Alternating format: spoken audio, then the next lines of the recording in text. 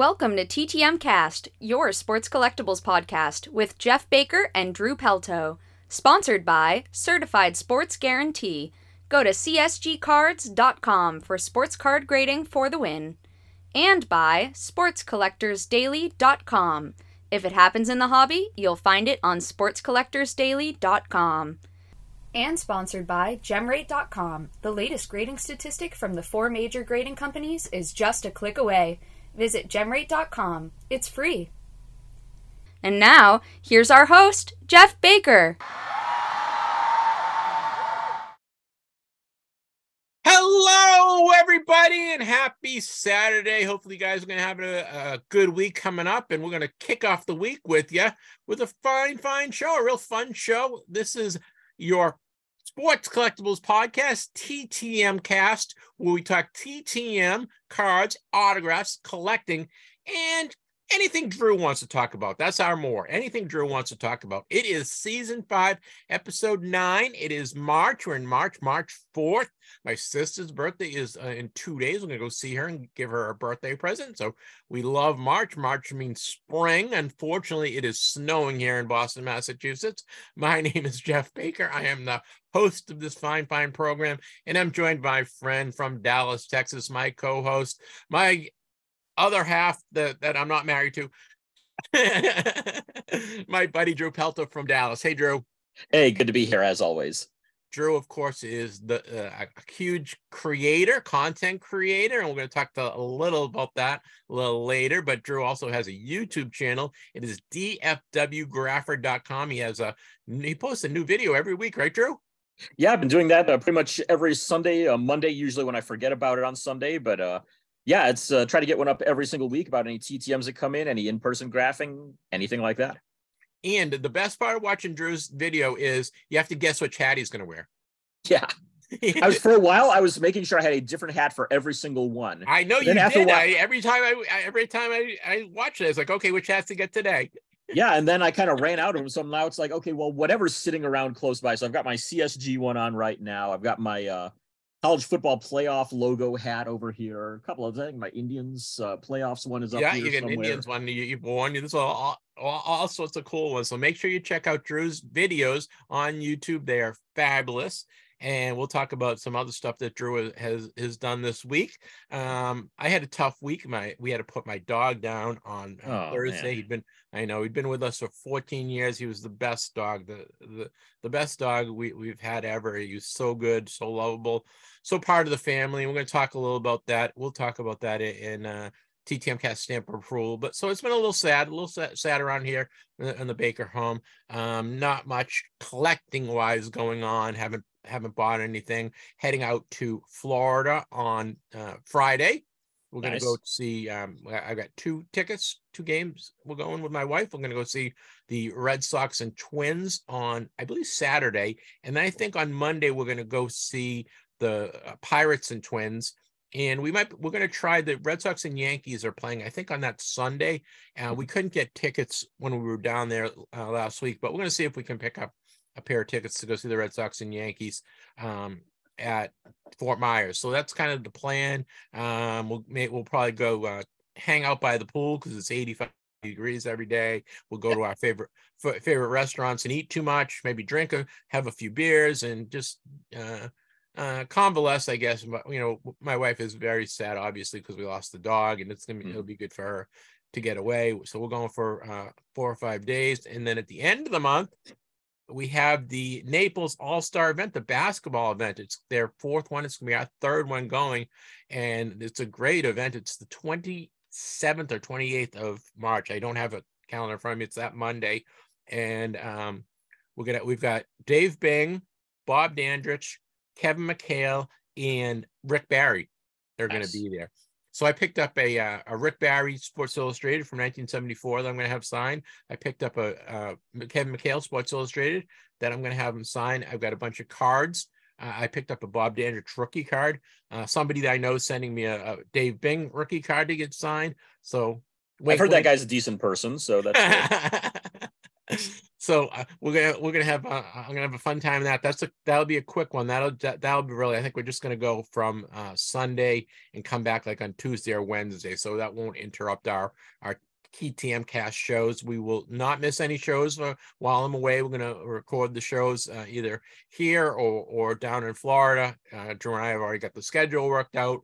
The other trip just came so quickly we didn't have time to prepare, but these were planned, so we're all set. We're looking forward to that. I just want to remind everyone about our Wednesday show. I want to thank all the listeners, Drew. We're getting so many listeners. I gave you the listenership number. Our listenership is up. We really appreciate all our new listeners. Make sure you listen to our show, our TTM Cast show, TTM Cast 1-on-1, which is an interview centric show. It's only about an hour, so you don't have to dedicate like 3 hours like some of our other podcasts. We had Ezra Levine, who was the CEO of collectible.com, and Ezra talked to us. Drew, he schools us on the BWILIC, that auction thing that we had no idea what it was. Nice. So that's good. Great schooling on that. We talk about Mint Collective and all sorts of cool stuff that's happening at Collectible. So make sure you check that out. That is posted now. And this Wednesday coming up, is going to be Lou Nanne from the Minnesota North Stars, who played all his college and professional career in Minnesota. We talk a little hockey with Lou, so that's great. And Lou also signs through the mail. I got a success from him the other day, and we'll talk to Lou about that on this Wednesday coming up. Drew, how was your week? It's been busy. Picked up a whole bunch of stuff. Got the I mentioned a few weeks ago that I put in an order with St. Louis Sports Collectors when they had a big sale for President's Day. That rolled in this week. So they had it was, I think, half price on all of their grab bags. They had these mystery packs of autos. So it's I think it came down to, I spent a total of $40, including shipping, and got 3 different grab bags. One was a mystery Hall of Famer 8x10. Okay. One of them was nice. five mystery 8x10s, just random ones, and one was 2 mystery 11x14s. So got those in. Didn't know what I was going to get, but pretty happy with it overall. So for the regular 8x10s, I got Dal Maxville, who of course used to play for the Cardinals. Yep. Joe Charbonneau, former Cleveland Indian, 1980. Jumping Joe Charbonneau. How do you say Joe Charbonneau without saying Jumping Joe Charbonneau? Joltin' Joe Charbonneau. Joltin' Joe Charbonneau. Yeah. I got to throw that in there. Or Super Joe Charbonneau was the other one, but I just had a few names there. But I got him, 1980 Rookie of the Year winner. Mark Arneson, who was with the St. Louis Football Cardinals as a linebacker. I think he's played in a couple Pro Bowls, if I remember right. Mike Lavalier, who is a catcher for the Cardinals, the Pirates, the White Sox. And he's been doing a lot of stuff with Signatures for Soldiers. So if you'd like to get a Mike Lavalier autograph, could check out Signatures for Soldiers, because they've got a bunch of stuff that they are selling to earn money for wounded veterans. Nice. That's great. But I got him in there. And Chris Carpenter, the original Chris Carpenter, no H in the name there. There was the Chris Carpenter that pitched back in the 80s and 90s. And there was the really good Chris Carpenter that he's still with the Cardinals now. I don't think he might be. I don't remember. But this is the original Chris Carpenter, CRIS. Yep. And they both pitched for the Cardinals, I believe. Yes, they did. Yep. Both did. But let's see. So that was the regular 8x10s. The 11x14s got Lonnie Smith and Gary Unger, who was loaded up with about 2 or 3 inscriptions on it as well. So that was pretty cool to get that one. And the Hall of Famer one, a guy that you're familiar with up there in Boston, and I was familiar with in Cleveland as well, Jerry Cheevers. Oh, nice. Yeah. So really happy with that. I mean, $40 that I spent, including shipping on all that. And I mean, that Cheevers alone is probably worth, $25-30 he does for private signing. Yeah. So that I think he charges $20 now. Yeah. So that covers, a good half of it right there. Lonnie Smith charges at least 10 for cards and probably more than that for an 11x14. So just those 2 photos right there covers the value that I spent on it. So and Gary Unger used to be free, but I believe he charges $10 now. Yeah, I think so. So I pulled those in, picked up a couple of 2023 Topps hanger packs this week as well. Just see what I get out of those. Nothing really great, but I did mail off a few of those to spring training. So we'll see if those come back at any point. Let's see what else. The article I wrote, another one for Sports Collectors Daily. Wait, we need a fanfare or something. We need not just I wrote an article. It's a fantastic article. Thanks. Pulitzer Prize winning. I don't know about that far, but it happened after you and I both got Andy Messersmith back by mail. I'm like, well, geez, who would be the 10 toughest living autographs right now? Because I mean, if you go to like toughest all time in baseball, you know, Clancy Smyers has the top of the list right there. But it's like, okay, what if we only go with the toughest living autographs? So I'm going through and, you know, put out to a couple Facebook groups there to ask, you know, okay, hey, who would you people consider some of the toughest ones to be able to get? The members of the what Dave Slepka called the no, not now, not ever club. And so I was able to narrow it down to 10 that are pretty close to being at that level.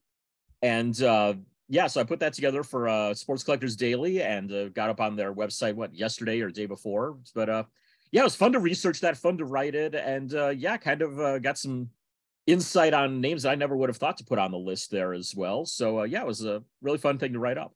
The one guy that you had on your list, Doyle Alexander, I shake my head at why doesn't that guy sign? Yeah, it's weird. And I mean, Troy Rutter got him a couple of years ago. Yeah. And I mentioned that in the article there. I'm like, how did you pull this off? I mean, I tried through one of the address I was able to find on White Pages not long after he got him. And I got my things sent back and said, sorry, not at this address anymore. It's like, okay, fine. So I, you know, tried another address here recently and figured I'd try exactly what I did with Andy Messersmith, and we'll see if that helps out at all. But I sent that one out about, it was earlier this week or maybe late last week, somewhere around there. But we'll see if that one comes through at all. I think the only thing I'm going to end up getting out of that is a slightly lighter wallet, though. So we'll see what happens. On that list, you had a list of 10.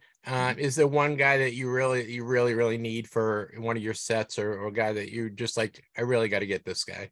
Well, there's 3 of them that are in the 72 set that are on that list. There's Dal Maxwell, or not Dal Maxwell, what am I saying? Steve Havli was one of them that I was mentioning that's on there. Was he ill or something? Is that why he doesn't sign? Or no, he just does not want to sign for some reason. Nobody really knows why. He's still living and everything. He's but I mean, he's another guy that a lot of people need for Seattle Pilots stuff, which we'll be mentioning stuff about the Seattle Pilots later on. But everybody who collects the Seattle Pilots needs him. He was kind of an oddball as a player. I mean, you know, whereas most major leaguers are out enjoying the nightlife every night they possibly can when they're on the road, he was the one who's like reading Friedrich Nietzsche on the bench and visiting art museums when he's in town and stuff. It's like, and just had kind of a reputation as a little bit of an oddball among his teammates. But yeah, there's no real reason that's ever been given as to why he doesn't sign something. It may have to do with his depiction in Ball 4. But yeah, nobody's been able to find out for certain. So Steve Havli is the one that's right near the top of the list on that. Who else? Doyle Alexander, I need in the 72 set as well. And Mike Kekich, who is another guy that I mentioned in there, is another one in the 72 set. He's a former Indian, right? And he played for the Yankees. Yep, best known with the Yankees there, of course, for the trade with Fritz Peterson there was a big thing. That's part of why he doesn't sign, I think, is a lot of the fallout that happened after that. He just rather, put all that behind him. But he has done at least one signing in the last few years, and I was notified that Signatures for Soldiers has one in the 72 set, and it's like, it's a little outside what I'd like to spend, but at least it's a good cause, so I think I'm probably going to pull the trigger on that one. Hey, guys, don't buy it off them. Don't steal. Don't snipe it away from them. Yeah, I think they have like 5 of them in stock, so I should be okay, but I'm probably going to do it today before this actually goes up for download, so there we go. I got a quick Mike Kekich, Fritz Peterson-esque story for you. It's real quick. All right. My college roommate who I lived with for 2 years, and a great guy, great friend. And I didn't know this. We had all the family was coming over at graduation. They all were coming over to our apartment. We're gonna have a little like post-graduation thing when I was at UMass, and we're all talking, just like, telling everyone about their parents. Oh, my dad does this and whatever. So he starts talking. His mother moved next door, and the mother next door moved to his house, and they swapped wives. Jeez. And it was very strange because they were all 4 of them were there, and that's how I met him. And like, you're looking at him like, oh, now I know the story. So yeah, jeez. Basically, the mothers just moved. They were next door neighbors, and his mother moved next door. The other mother moved back, and the kids stayed in the same house. All the kids stayed in the same house, and the father stayed in the same house. Isn't that strange? Wow. Well, I mean, ABC made an entire multi-series show Wife Swap with that. So I guess I can't really be surprised at anything there. So yeah. Well, that's very cool. Hey, I forgot. I want to mention this before we get into all this stuff. Remember the other day, it's the last week or 2 weeks ago, I think we were looking for the San Diego Chicken Donruss card. Yep. For one of our guests, David Merrick, who is the executive vice president of marketing at the Somerset Pirates. And David sent me a pennant. I don't know how to give it away, but I do have a pennant that he sent me. But anyway, Isaiah Salyards from Virginia had the card, and he just emailed it to me. So I just got it yesterday, and I'm going to mail it off to David. So I want to just thank Isaiah, who's a great listener. Isaiah came to us maybe about, I don't know, 9 months ago. He had never heard of us and came, and he listens every week now. So Isaiah, thank you very much. Thanks for listening. Thanks for helping out. We really appreciate it. And Drew, that's what the hobby's about, right? Just being good guys, nice people. Isaiah didn't ask for anything. He didn't know, I need this for I need $10 for the card, or you got to trade me this or whatever. He's just, I got an extra card, send it your way. And I know you do that all the time, and I do it too. If I can help out somebody that's collecting, and it doesn't, if it's a card that doesn't really mean anything, or it's a double for me, I don't really mind. Passing it along. So I want to thank Isaiah, and I want to think that that's one of the things that makes our hobby great, don't you think? Absolutely. And like you said, I try to do that whenever I can. We did a few years ago in the baseball TTM autographs Facebook group right around Christmas. I said, hey, if there's somebody that you wanted to TTM for a long time and you don't have a card of them or something like that, put their name on this list and I'll see if I can help you out. And it was fun doing that. I got to be a Santa Drew for that. And it's just, people have helped me out with stuff before. I try to help them out with stuff. And like you said, that's what the hobby should be about. Number one, it's if you know where something is, help point another collector in the right direction for it. If you have it yourself, help them out with it, be willing to trade it, something like that. And it just, it helps the hobby grow for sure. Keep it going. And we did the give a card, get a card in Christmas time, and that was fun. We also had, we helped out the Lampia family in Fort Myers, and that was a fun time. And we have another, we won't talk much about it, but we have another charity that we're looking to get involved in and take an active role in. So anytime we can help, it's really good. And the guys that we have, our listeners are fabulous in helping out, and the guys that read our articles on Sports Collectors Daily, they help out. So it's really cool. Well, you know what? We have a really fun show for you this week. I spoke with Tony Swan. Tony Swan is a super Carlton Fisk collector. He owns the URL carltonfisk.com. If you want to see what type of collector he is, he has all his whole collection up there. So we're going to talk to Tony about his passion for Carlton Fisk and collecting. And Clemente Lise joins me, and we talk hockey. We talk Top Series 1. We talk a little soccer. We talk some collecting stuff. Clemente's always a great interview. I spoke to him on Thursday, so that'll be coming up next week. We have one of Drew's friends, Lee Alexander, who's a really great collector. He collects boxing and hockey primarily. We'll talk to him in Collector's Corner next week. And we have a really fun interview with Les Wolf, talking about dealing with auction houses and what to do with your cards and how to inventory them, before you pass away, so you don't have to put that burden on your relatives. So that was next week. This week, Tony Swan and Clemente Lise. Drew, we also have all our regular segments, right? We do indeed. We'll start off with Baker's Dozen, covering all the news from the previous week. Mentioned Collector's Corner, Tony Swan. That'll come right after that. Clemente's World right after that. On down the list, we get Making the Grade, covering all things in the world of card grading. Got our stamp of approval, where Jeff and I give our thumbs up from something, just about anything from the previous week. The Vern Rapp Minute, where we cover all the deaths in the world of sports, celebrity, music, movies, politics, anything that you might consider TTMing. And of course, the main reason why you're here, why we're here, our TTM returns. Right, guys, we love to hear from you. We love getting emails. We love the feedback. We also are always looking for collectors to feature in Collector's Corner. So if you want to be featured in Collector's Corner, or if you know a collector, and they don't have to be a super collector, it can just be somebody like Drew and I, who just sends out a lot of TTMs, or something that you're into. If you're into sets or into something different, you like to collect, RC Cola cans, or Slurpees cups. I don't care. Well, anything you're into, let us know. Just send us an email at ttmcast@yahoo.com. and we'll gladly get you on the show. And we also, that's we're not doing a contest, but that's also our contest email. And we also love to get your feedback. And if you have any questions for Les or Clemente or Drew or anybody, if you have an idea for maybe an article that you'd like to see us write for Sports Collectors Daily, we love to hear from you. So send us an email to ttmcast@yahoo.com. Thank you, Drew. We kind of went on a tangent today. We had a lot of stuff we're talking about in our introductions, but we're going to get right into Baker's Dozen next. Baker's Dozen, sponsored by SportsCollectorsDaily.com. Smart collectors turn to Sports Collectors Daily to stay up to date. From new releases to incredible collections hitting the auction block, news from inside the business of sports collectibles, and much more, Sports Collectors Daily has it, all with no subscription cost. SC Daily also delivers a live look at the most watched sports card auctions on eBay for every sport. Sign up to get the headlines in your email for free, or just visit the website whenever you like. With 16,000 stories in the archive going back 16 years, there's always plenty to read at SportsCollectorsDaily.com.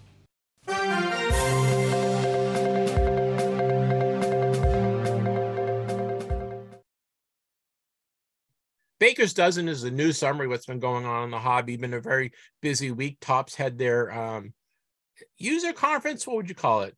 And it's not, it was like a dealer summit kind of a thing. I don't know. In Phoenix this past week. So there's a lot of news coming out of Phoenix. We have spring training going on. There was a National Hockey League trading deadline, right, Drew? Where there's all sorts of stuff. Where basketball's getting ready for the playoffs. So we have the NCAA tournament going on in a couple next week, I believe. I think they picked the teams, right? They picked the brackets this weekend, I believe. I think so. Yeah, it's usually you've got the conference. We call them the conference tournaments going on right now, finishing up. Yep. Are you a busy guy? Are you a grid guy? Do you fill out your grid? I do. I vary from year to year as to how well I do on them. I know a couple of years ago, I ended up nailing 15 out of 16 for the Sweet 16, and at one point in I was like ranked top 20 nationwide, and then it all fell apart after that. I still finished in the top couple hundred or something in I think it was CBS's thing nationwide, but I've never had that kind of success since. I usually do mine on ESPN. I'll do a grid on ESPN. I've won in groups of friends. I've won a couple of them, but I don't. Lately, I haven't been watching a lot of college hoops, so if you pick chalk and there's any upsets, that's when I usually get screwed. So we should do a bracket group for listeners or something like that. Yeah, maybe we'll do that next year, because it's a little too late to put the whole thing together. Yeah, it definitely is. But we'll consider that for next year or something. Well, Drew, there's a new site that I'd like to have everyone aware of. They had a soft launch the other day. They're going to have a hard launch April 1st, I believe. It's called hobbydailynews.com, hobbydailynews.com. Our friend John Newman from what was he? What's the name of his podcast? Sports Card Nation, right? There you go. Yep, Sports Card Nation. Yep. He's involved with it. There's a lot of other content people involved in it. We're going to have a link on the site to our both our podcasts, and we wish them well. It's called hobbynews.com. Check it out. It's kind of in flux right now, and they're going to have a hard launch on April 1st, I believe. There's all sorts of content they have. I think they have 8 or 10 writers that are going to be writing articles for the site, on a weekly basis. They're going to have a daily podcast, a 5 or 10 minute daily podcast every day.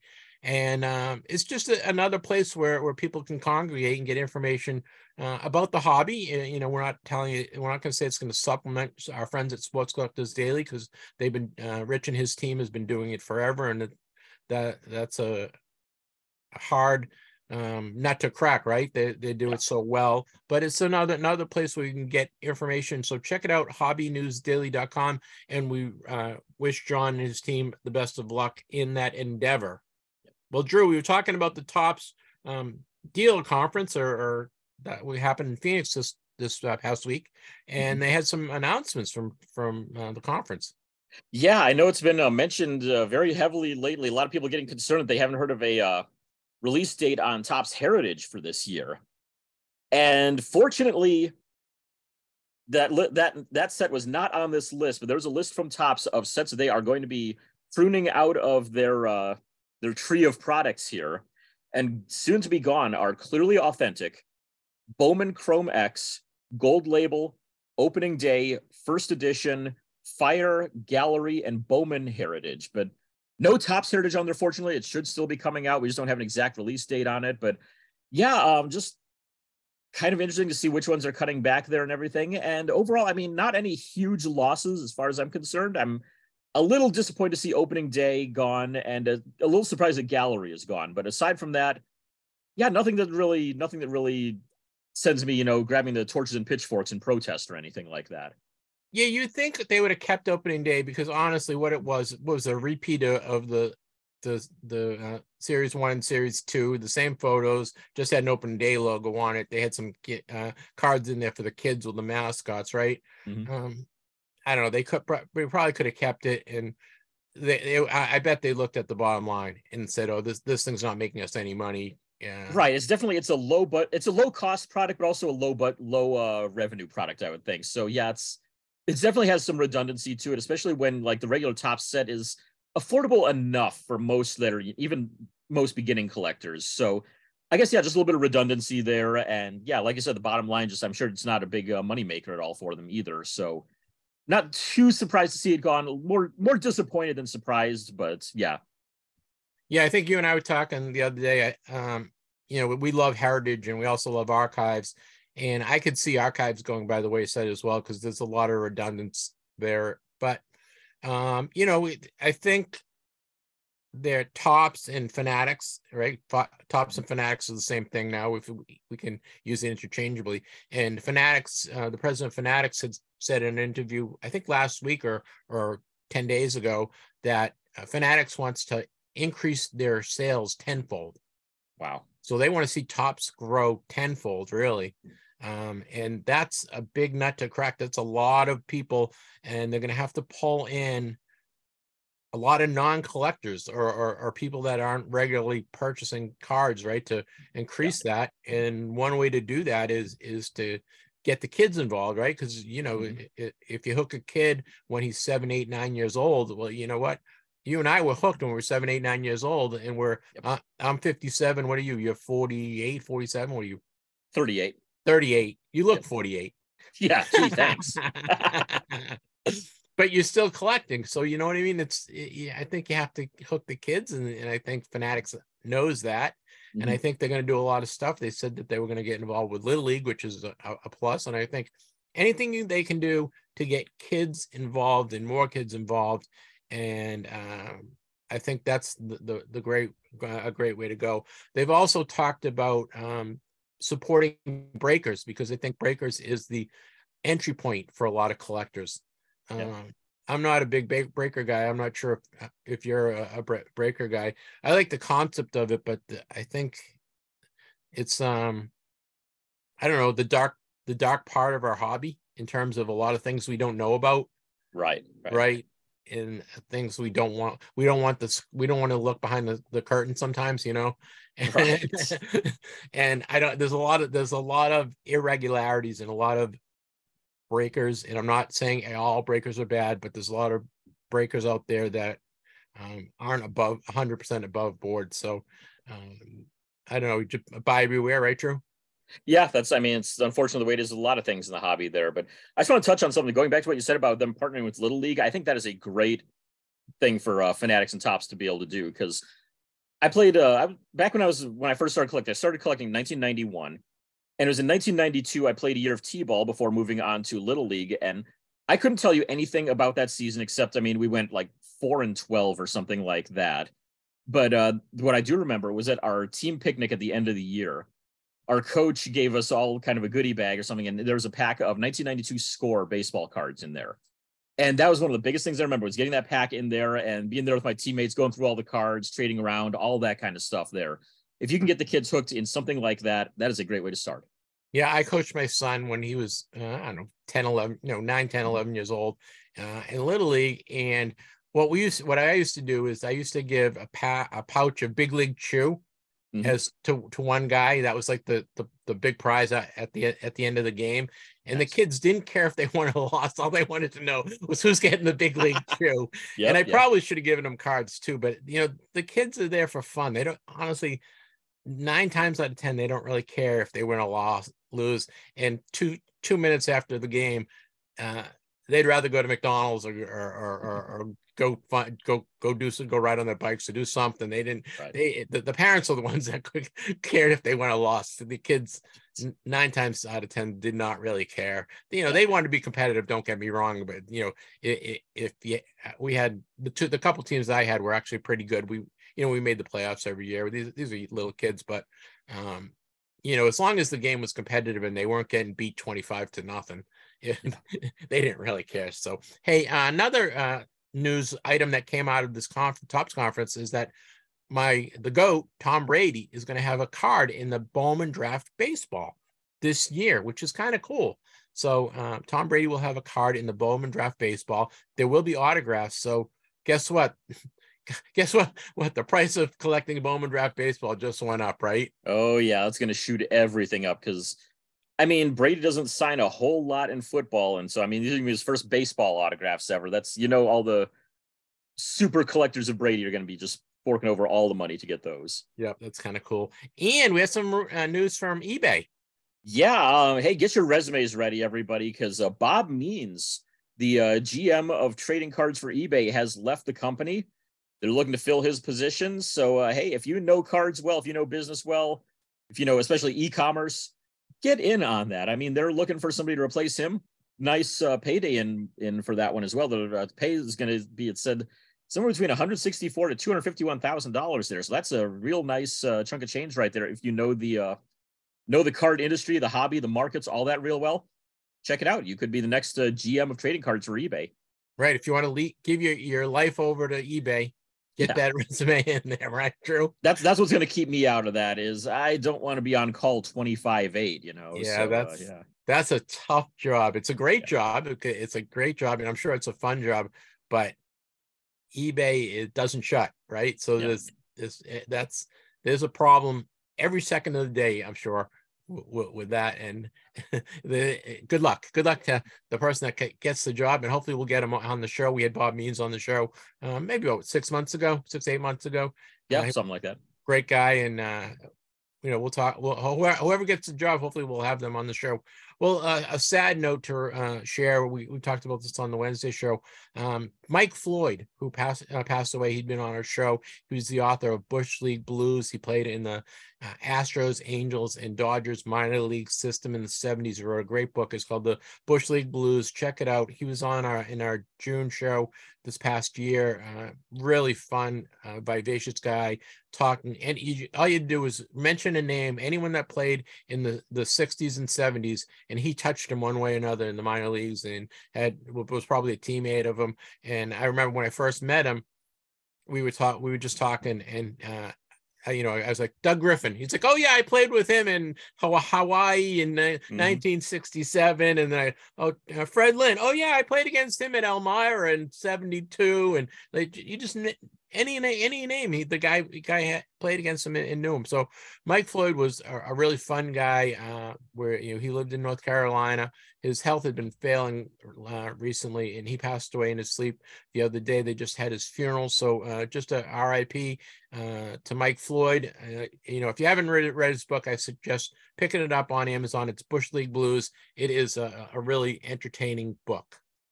Just looking through his stats real quick there. He played in the PCL for a couple of years, where he may have played against my dad's former neighbor, George Brunette, during that time. I bet he did. Mike Floyd was a very good hitter in his day, and he just never quite got the break. Yeah, 275 career hitter in the minors. That's pretty decent there. Yeah, he had, just talking with him offline, he was going to be called up when he was with, I believe, the Dodgers. And his manager, and I forget who the man, it might have been Tommy Lasorda actually, said you're going up in 2 days, be ready. And then he hurt himself. He pulled a hammy or something, and he didn't get called up. And it's these guys, you got to remember that Major League Baseball, that's the top 1% or 0.5% in the world, right? These guys are great players. So even a guy that is quote unquote a bum, and they're not, and I'm saying that with joy, because they're not bums. These guys are great players. They're very, very talented, and you have to have luck on your side as well. You have to have the right player or the right manager or the right GM or somebody has to notice you, right? And sometimes that doesn't happen. And you look at a guy like Wade Boggs. I don't think he made the major leagues until he was like 27 or 28 years old, because he didn't get that guy until a little later in his career. And it just happens. You need somebody to notice you. So Mike Floyd, check out his book, Bush League Blues. It's a really, really great read. Got some info from Collects. They've let us know about their number of sets they have scanned on their app now. And man, this is really growing quickly, because if you're a longtime listener to the show, you'll remember it was maybe a year or so ago, we were talking about this app that had just come out called Collects and how we were raving about it. And remember, they only had baseball when they started, and Pokemon, I think, and then all of a sudden when they got their hockey cards, we were doing a dance. We were all excited.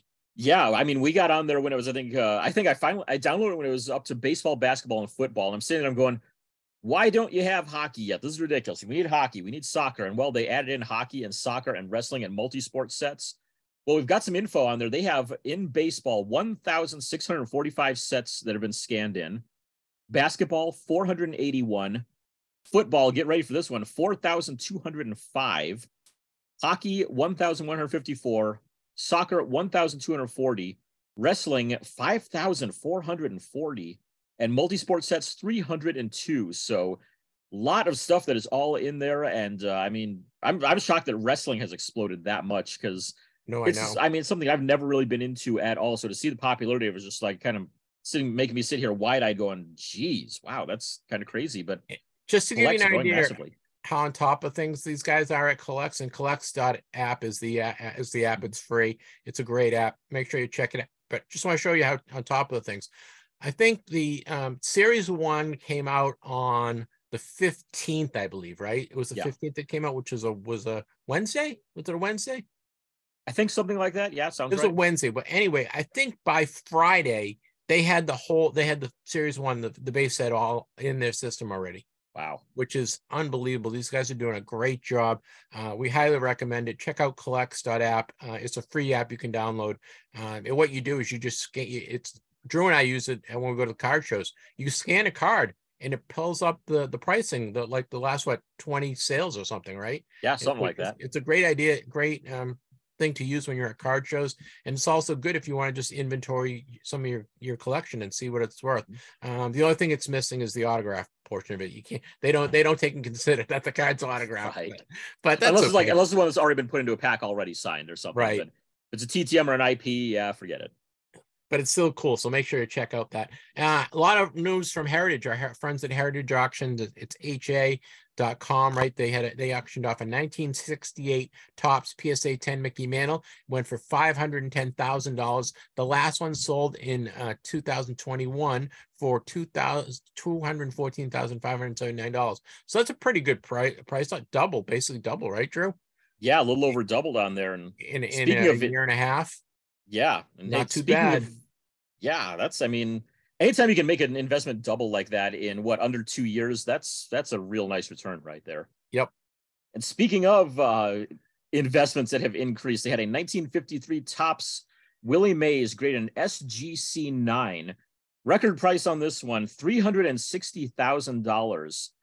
Compare this back 7 years ago was the last time this one sold, and summer of 2016 for that one, and it went for $74,400. So you're doing the math on that. That is nearly a five-fold increase over 7 years. That is, that just shows how much the markets for any kind of cards really have boomed over the last, even just the last about maybe 2 to 3 years or so. Seeing that kind of an increase in 7 years has been absolutely phenomenal.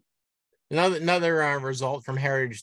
This market's cooling, I think, a little, Drew. We're talking, of course, about the 1952 Topps Mickey Mantle. It was a PSA 8, just sold for $1.1 million. It's a little less than they thought it was going to go. They were thinking in the $2 million range. It is one of 35 copies. I think maybe like sensory overload with the 1952 Topps Mantle, because it's been out there so much, don't you think? I think so, and especially, when we saw that the big ones sell over the summer there that went for, up into the tens of millions. Yeah, 12.6 million. Yeah. So, I mean, anything that's a lower grade, I think people are kind of over it a little bit after something like that happened. I mean, a PSA 8 is still an amazing card, and $1 million is still a nice payday, but it's not the records that we've seen here lately. And we had another result, another nice result as well on the Heritage auction. Yeah, we got the Babe Ruth 1916 Sporting News card, graded an SGC 7. They're hoping to get $2 million on it. Went for 1.77, so a little bit lower, but still, I mean, it's a nice price right there on the what's considered to be Babe Ruth's rookie card, essentially. You know what, Drew? You're just talking this out. I wonder how many big time collectors are out there that are in bidding on these things. You know what I mean? Is there 500 people out there that are bidding on these, you know, the Mantles and Mazes and Babe Ruths? Is it 25 people? How many? What do you think that market is? I think it's got to be under 100, because I don't think there are going to be that many out there that, number one, are willing to put out over $1 million for something like this, that are willing to, that have the ability, and that don't already have the card to begin with. Like, I mean, like it says there's 35 copies of that 1952 PSA 8 Mantle. A lot of the people that could bid on that, I think, may already have one of those. Right, already have it, sure. And then, so you're down to maybe, if there's 100 or so out there, how many of them are serious about it? How many of them are just in it for investment purposes as opposed to collecting purposes? Yeah, I don't think it could be that many out there. I mean, it's definitely well under 1,000. I would say probably around 100 or so. And no, if there's 100 people out there has to be 100 understanding wives as well. Yeah, exactly. Yep. Hey, this is another record on a game-worn shirt. The Joe Montana jersey auctioned off in Golden Auction.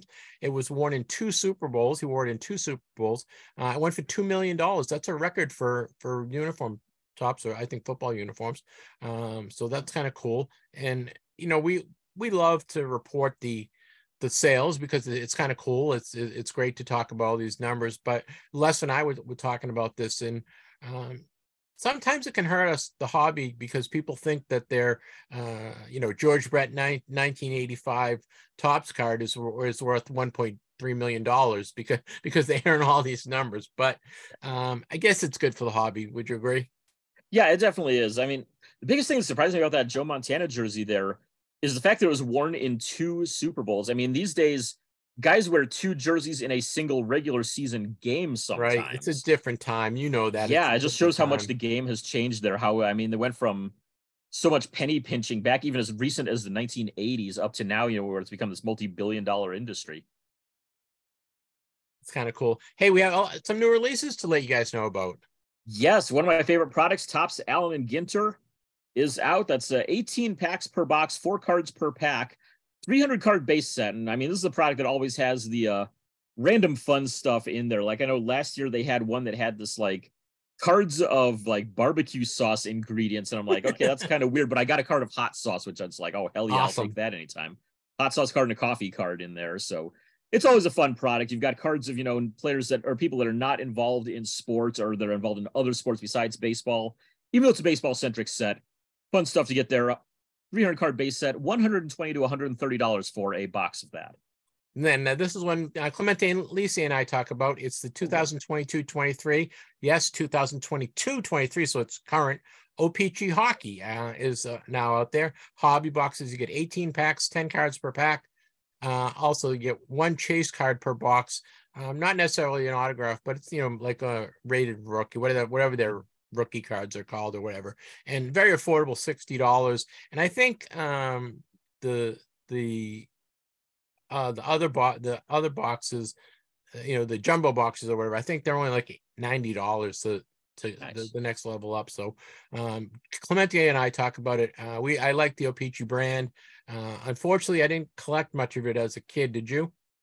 Not a whole lot. I mean, because so much of O-Pee-Chee was paralleled exactly with Topps up until I think kind of the early 90s or so. Then they phased it out and they brought back kind of an insert for Topps. So yeah, I did enjoy getting into it though in the early 2000s when Upper Deck bought the rights to O-Pee-Chee and put all those out. They did some really nice sets in that time. Yeah, I like the older ones because in the older sets you get the fifth defenseman and the backup goalie sometimes, and you get a little deeper into hockey. And hockey in the olden days, in the 60s, they were like 132 card sets. They were small sets. Yes. So the O-Pee-Chees were usually like, what, 250 cards or so, right? Right. Yeah. You'd have, if I remember right, I mean, a few of them were directly parallel, but if you go, yeah, into like the earlier part of like the 1980s, I think it was like, yeah, like 132, maybe 264 at the very most. But also, of course, being a Canadian release back then, Les dernières de la carte sont en français.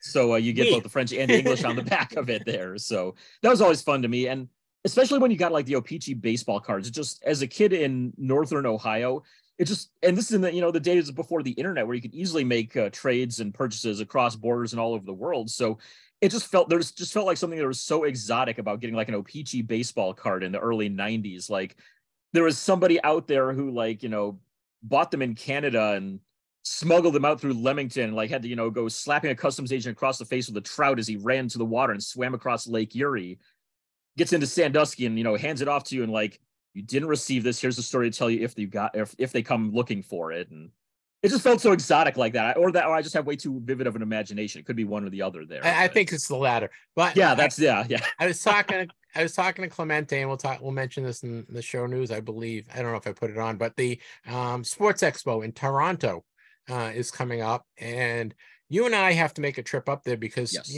Clemente went last year. He said it's like 90% hockey, and nice. The autograph guys are cool. And speaking of O-Pee-Chee, you can pick up O-Pee-Chee commons from the 60s and 70s for a fair price because they were plentiful up there. So I think you and I, if not next year, maybe the year after, we have to get a trip up to Toronto and check that out. Don't you think? Definitely. I mean, my passport is up to date, I think, so I can do that and everything. So yeah, we definitely need to look into that. Well, Topps has an online release that they just released. Nice. They do. Yeah. Topps Archives Snapshot. We mentioned that Archives will be back again, and Archives Snapshot is kind of an interesting product here. It's an online only, as you said. You get 11 cards with one autograph, $45 price tag on that. And I know you were saying the autographs in there look pretty decent so far. Yeah, they're not bad. There's some rookie autographs in there and some veteran autographs. The cards look great. They're okay. Topps Archive is that one that line where you buy one card and the lottery ticket and an encased capsule, encased card. These are not encased. They come in one of those little plastic bins, I guess. I've seen a couple breaks. Not bad. So check that out, and it's very affordable. We have some show news to let you guys know about. This is one was added. We're talking about the Philly show. Go to phillyshow.com. It's March 10th through the 12th, so it's next weekend. Mike Schmidt will be there, who almost never signed, so that's kind of cool. Johnny Bench, Ken Griffey Sr., another one that doesn't sign that much. And they just added Mac McClung, who was the NBA slam dunk champion.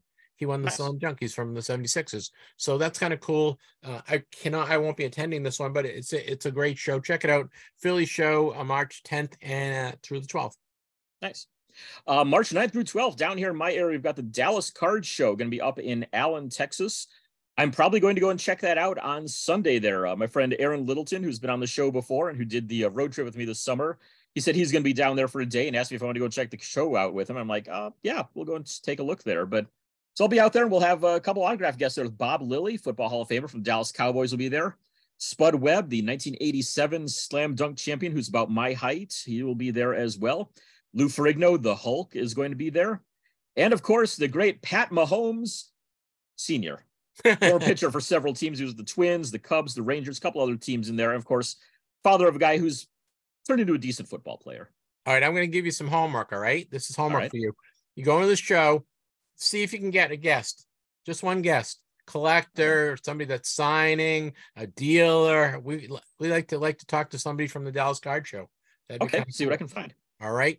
Hey, speaking of shows in our backyard, the Northeast Sports Card Expo is coming up. It's March 18th and 19th. Is put on by George Pep, who from George Pep Cards in Quincy, and they've got all sorts of guys signing, including Jeff Reardon, Scott Zolak, Jermaine Wiggins, Bobby Carpenter, a hockey player from the Bruins, Tito Santana, wrestler, and a bunch of other guys as well. It's a $10 entrance fee. It's a 2-day show. First time they've done a 2-day show, 18th and 19th. It's at the Marriott Boston Quincy.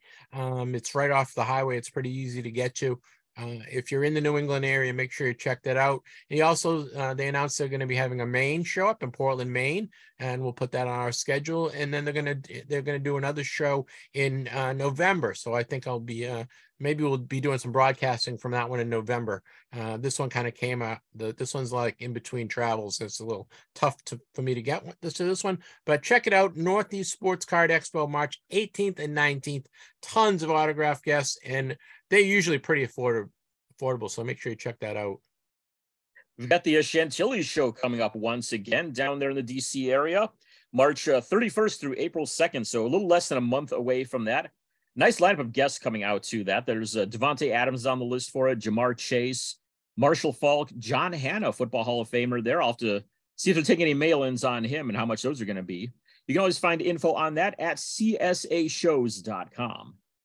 Yeah, there's a bunch of shows that aren't listed, and we're not talking about them for any reason. There's a big Chicago Spectacular coming on next weekend, and they got Robert Parrish and Bobby Orr and all sorts of guys signing. So if there is a show that you'd like us to promote, you can send us an email to gtmcast@yahoo.com.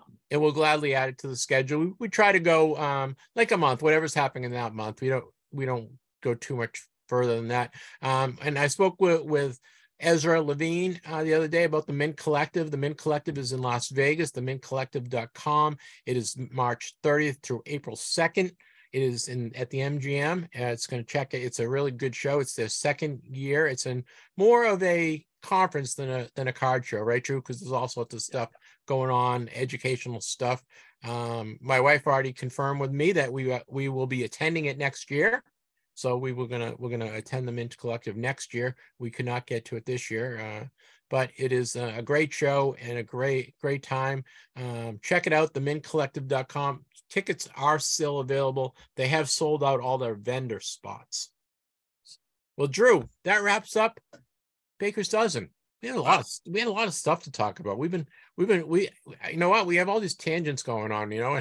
It's like let's talk. I gotta ask Drew about that. I gotta ask Drew about this. So that wraps up Baker's Dozen. Next up is Clemente's World. If it's soccer, hockey, or collectibles, it's in Clemente's World. It's time for Clemente's World with Clemente Lisi. Collecting trading cards can be expensive, but grading doesn't have to be. You can now grade your cards for as low as $12 a card with CSG. Get your sports cards in the industry's best and clearest holders. CSG also offers amazing customer service, fast turnaround times, and accurate, consistent grading. Plus, get access to the CSG registry and compete against other collectors for the best collections. Go to csgcards.com to start protecting your personal collection today. Save $10 off a yearly membership to CSG with code TTMcast. Get your favorite cards into the industry's best holder for even less. Save $10 off your membership with code TTMcast at csgcards.com. Well, we talk to Clemente Lisi every month about what's going on in the collectible world. Clemente is a huge hockey fan, so we talk hockey and hockey collectibles. We also talk Series 1 with him. We talk about soccer, some soccer stuff that's going on. He has a great soccer newsletter. Do you get his soccer newsletter? I do, yes. I have been subscribed to that ever since the first time it got mentioned on here. Yeah, it's great, huh? The content is really cool. You don't have to be a soccer head to really, to dive into it. The topics are really cool. It's a free newsletter. He usually sends it out, I think, on Monday, right? It usually comes out on Monday. Yeah, I think it's Mondays. Yep. So check that out. It's called Planet Soccer. But here's please enjoy my interview with Clemente Lisi in Clemente's World. All right, guys, it's that time of the month, I guess, right? We're talking about, of course, it's Clemente's World with Clemente Lisi. We're going to talk a little hockey. We're going to talk a little soccer. We're going to talk a little baseball cards. Welcome, Clemente. Hey, happy March and welcome back from Florida. I know. I'm actually going back in next week. So I'm going back. I got a couple games. I'm going to see the Twins and Red Sox and the Twins and Pirates. That sounds like a lot of fun. Have you been to spring training? No, never been. It's one of my bucket list items for sure to go to spring training. And I have some family in the Tampa area, actually, so I could totally go down there. And maybe one of the years I will. Yeah, The West Coast is awesome. There's a lot of teams there, and it's a fun time. Well, hey, we had a national holiday last week, and I'm not talking about President's Day. I'm talking, of course, about the release of Topps Series 1, the flagship 2023 came out. Did you get your hobby box? I got my hobby box, of course, because that's what you do. And I got it, and I opened it, and I was a little down on it going into it, and then when I opened it, I was really happy with the design. I thought that the cards looked really sharp. It was clean, and I will say what I like most about this set is some of the inserts. I agree. Did you get any aces? My aces. You got 3. I got 1. No, well, I will admit, so I bought 1 box, and then I bought on Amazon using my Amex points. I bought 3 hanger boxes. Nice. Between the 3 hangers and the box, I was able to get 3 aces: Max Fried, Clayton Kershaw, and Sonny Gray. And I will say, like, I would probably collect the all aces set. I think it's fun, and also maybe get them signed at a show or something if you can. I agree. I was just talking to Drew about that the other day. I said the aces subset looks like a great set to try to get signed. I got Carlos Rendon, which is okay. I got my box when I was in Florida last week, and I'm like with you. I liked the design. I was kind of positive about it. After I opened the box, I was pretty happy with it. I just did put them all in number order the other day, and I think I need like 8 or 10 cards for the base set.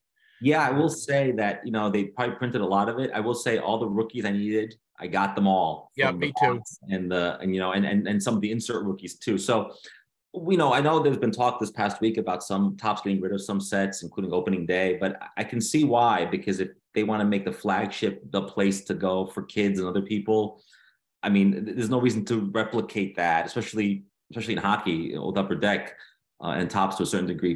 They're falling behind in production of the like, for example, in hockey, the Cup came out, and it's like 2021. We're like 2 years behind, so it's kind of hard to get into that mindset. So I don't think Topps stopped production of that. I think Fanatics is trying to rethink a little bit of what's going on. But I will say, kids could definitely get into flagship, and the box was. I paid more than $89. I paid with tax. It was almost $99, but still. Yeah, me too. I got it in Florida and I paid $99. I don't think there was a tax on it, but it was right. I think they're going to try to keep that price down. And if you're not crazy like you and I, and you want to wait, I bet there'll be those things, because I think they printed more than 1 million of each card. I think those prices will drop, especially at Walmart when they have their clearance. If you can wait it out. I like to get the set. I like to buy the set from Walmart for whatever it is, $50-$60. But I also like getting the boxes and ripping the packs. You know what? I'm not quite sure. When I opened it, I thought, oh, this is a good box. And then I've seen other people opening it, and they seem to be getting more inserts than I got. I don't know. Yeah, maybe the collation is off. I did okay. I will say the one thing I don't like about it, it's something that's not new, is you either get the autograph or the patch. You don't get both. And so I didn't get an autograph, but I did get a Bo Bichette game worn patch. And Bo Bichette's a great player, a good player. That's very cool. I'll show you mine. I got Ethan Small, who is, I don't know if you can see that. He's a Brewers rookie pitcher. Oh, look, right, nice. So I did get an autograph, but it is a sticker. It's a sticker autograph, I think. Right. Yeah, it's a sticker autograph. Yeah, I understand this is not a premium, set. So I get that, some of the inserts and some of the other stuff is going to be a little bit more low grade because they're going to save the autographs and the patches for the really high end stuff. I get that. During the pandemic, I remember buying a couple of boxes of Topps Tribute, and those are really nice and they're expensive. Yep. But you get some really, really nice Hall of Famers and some really nice current players. And I can understand why you want to sort of move that stuff to the high-end stuff. I just don't want them to get rid of too much high-end stuff. I want them to keep, people like us want to, dabble in a little bit of both, especially on the low-end stuff. And I want kids to get into it. I don't want it to be so scary for kids that they can't afford packs or a box. So that's right. Drew and I were worried that they were going to end the Heritage, which we both love. And, they have the minor league Heritage, which is a great for TTMing and autographs. And I'm not sure about the archives. The archive seems to be a lot of duplication of what the Heritage is, but they kept that so far. But I could see our archives going by the wayside as well. Well, archives is interesting because a lot of the designs you see in archives, you see as a subset in the flagship. So it's weird. Right. I would say I like archives though. I have bought boxes of archives, and I do like Heritage. I think Heritage is strange. Heritage is one of those very polarizing. People either love Heritage or they hate it. I don't know why it's so. Yeah, I love it from an autograph standpoint. It's probably the best autograph card out there nowadays. You don't have to worry about prepping him because of the paper stock, right? Yeah, the stock is ideal. Yeah, I agree. It reminds me a little bit of the O-Pee-Chee hockey, which I know we're going to talk about. Yep. Do you think are you going to collect the set, the Series 1 set? Or you think you're going to buy any more cards, or you just kind of? No, it's funny because I see so much of it around at Target and other places. I have to stop myself from buying. Yeah, I know. Because it's basically I'm just buying it and I'm just opening it, and I'm probably not going to keep too many of the cards. Right? I'm going to either give them away. I don't collect the set, the base, basically for space, not for anything else. And I agree with you. I like to sometimes buy the box, keep it sealed, put on a shelf, and those boxes now come with premium cards too in them. So that's kind of a way, and it's much cheaper, but it gets you out of the guilty pleasure of ripping packs, which is what we love to do, right? Right. I know. It's fun. It's fun. It was, we always wait for it all year, the release, and it was everything I expected. I would give it like 3.5 stars out of 5. Yeah, that sounds about right. I agree. I think it was satisfying enough. But with every passing year, Fanatics is involved now with Topps. I wonder if they have to raise the bar a little bit. So we'll see in the future what that brings. Yeah, I know, and I think they're trying to make it available. And I saw they have the Topps user conference, not user, it's a Topps conference, whatever, dealer conference that they had this weekend. Right. And Fanatics is saying that they want to grow tenfold. So to grow tenfold is a lot, and they're going to have to do something different, and they're going to have to get a lot of the so-called non-collectors that are sports fans to start collecting, right? The kids. And yeah, I think the key to that is you have to appeal to younger people. And I think of my son, right, who's 11 years old, and at 11 years old I was buying cards, and 11 years old he's playing video games, or he's on the app. He's on buying cardboard. And so I wonder, how do you break that? For us it's nostalgia. Right. For them, it will be hard to market to those people. And I can see a time in the future where a lot of kids today will be nostalgic about Pokemon, for example, but not sports cards. And I wonder if they should do more giveaways at games and just keep, make sure Topps is advertising during baseball games. I mean, there needs to be more synergy there. Otherwise, I think if you don't put it in front of people I know who don't know anything about baseball cards, like, oh yeah, baseball cards, I did that when I was a kid. Like they don't think it's a thing. And so I think it needs to become more mainstream. It's become much more mainstream in the last few years, I will say. But are the 10-year-olds, the 12-year-olds, are they buying cards? And I just don't know what the data on that is. I know when I go to my LCS and I see kids there, sometimes I'm kind of really happy. I do see kids at shows, I will admit, but I also see a lot of guys our age at shows. And I wonder, like, the scale's tipping in that direction, and maybe this hobby will go away someday. But as long as people like sports, I agree, you can convert them into card collectors. Right. And I think a couple things. I think the availability of the cards, which has been a problem, especially during COVID. I think Fanatics is certainly approaching that, and they're doing something about it. I think you have to have the cards in grocery stores, in retail stores, at the ballpark, so that the 8 or 9-year-old kid can say, hey, Mom, Dad, can you buy me a couple packs of cards, right? To make them available. And then also, I think if they somehow get into the schools and get the cards into the kids' hands at schools when they're in 1st, 2nd, 3rd grade, 4th grade, and get them into their hands, I think then it's going to be something that the kids want, right? My other idea for a very long time, just talking to people about getting kids involved is Topps Fanatics should work with little leagues. I mean, kids are playing baseball. Well, they are. I don't know if you saw that they have this. They're going to make an announcement. I think in a couple of weeks that they're doing something with little league. They have that makes sense. There's something with that's tied in with little league, and I just don't remember what it was. Yeah, even if you have local LCSs work with the local little league and make it a Topps program. I mean, I'm sure they're working on stuff, but they could have been doing this for 20 years Topps, and they weren't. So I mean, so Fanatics has to catch up here. But yeah, it sounds like all good stuff, and I think it's the hobby is very vibrant. You can tell by the high end stuff. My fear is that we judge the hobby by the high end sales, and does that translate into like the everyday sales, right? So right, and I think to grow the way that they want to grow, I think Fanatics understands that, and they see the problem. And I think the problem as a hobby, and mainly because of Topps was the only guy in town, so they didn't really have to market. And what they used to have a commercial every 10 years. You'd see a commercial for baseball cards on Saturday morning cartoons or whatever, but right. they didn't really have to market, right? It was they were I don't know if they were happy with what they were doing. They were they would putting a piece of gum in every pack, and that was their goal, right? They wanted to get rid of gum. And then baseball cards obviously in the last 25 30 years has become nostalgic, and older guys like us are collecting, but you have to have the kids collecting. When I started doing my podcast 5 years ago, my wife was like, "Why are you doing that? No one, the hobby's going to die in 10 years. There's no kids collect cards." And yeah, like you when you go to shows, it's nice to see kids there. So I think it's turned the corner, but it hasn't rectified itself. And maybe part of the problem is baseball, or baseball isn't addressing that either.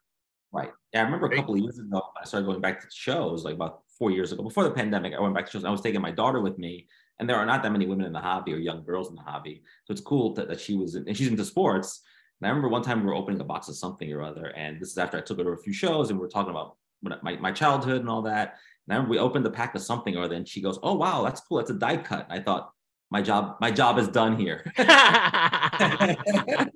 She is one of us.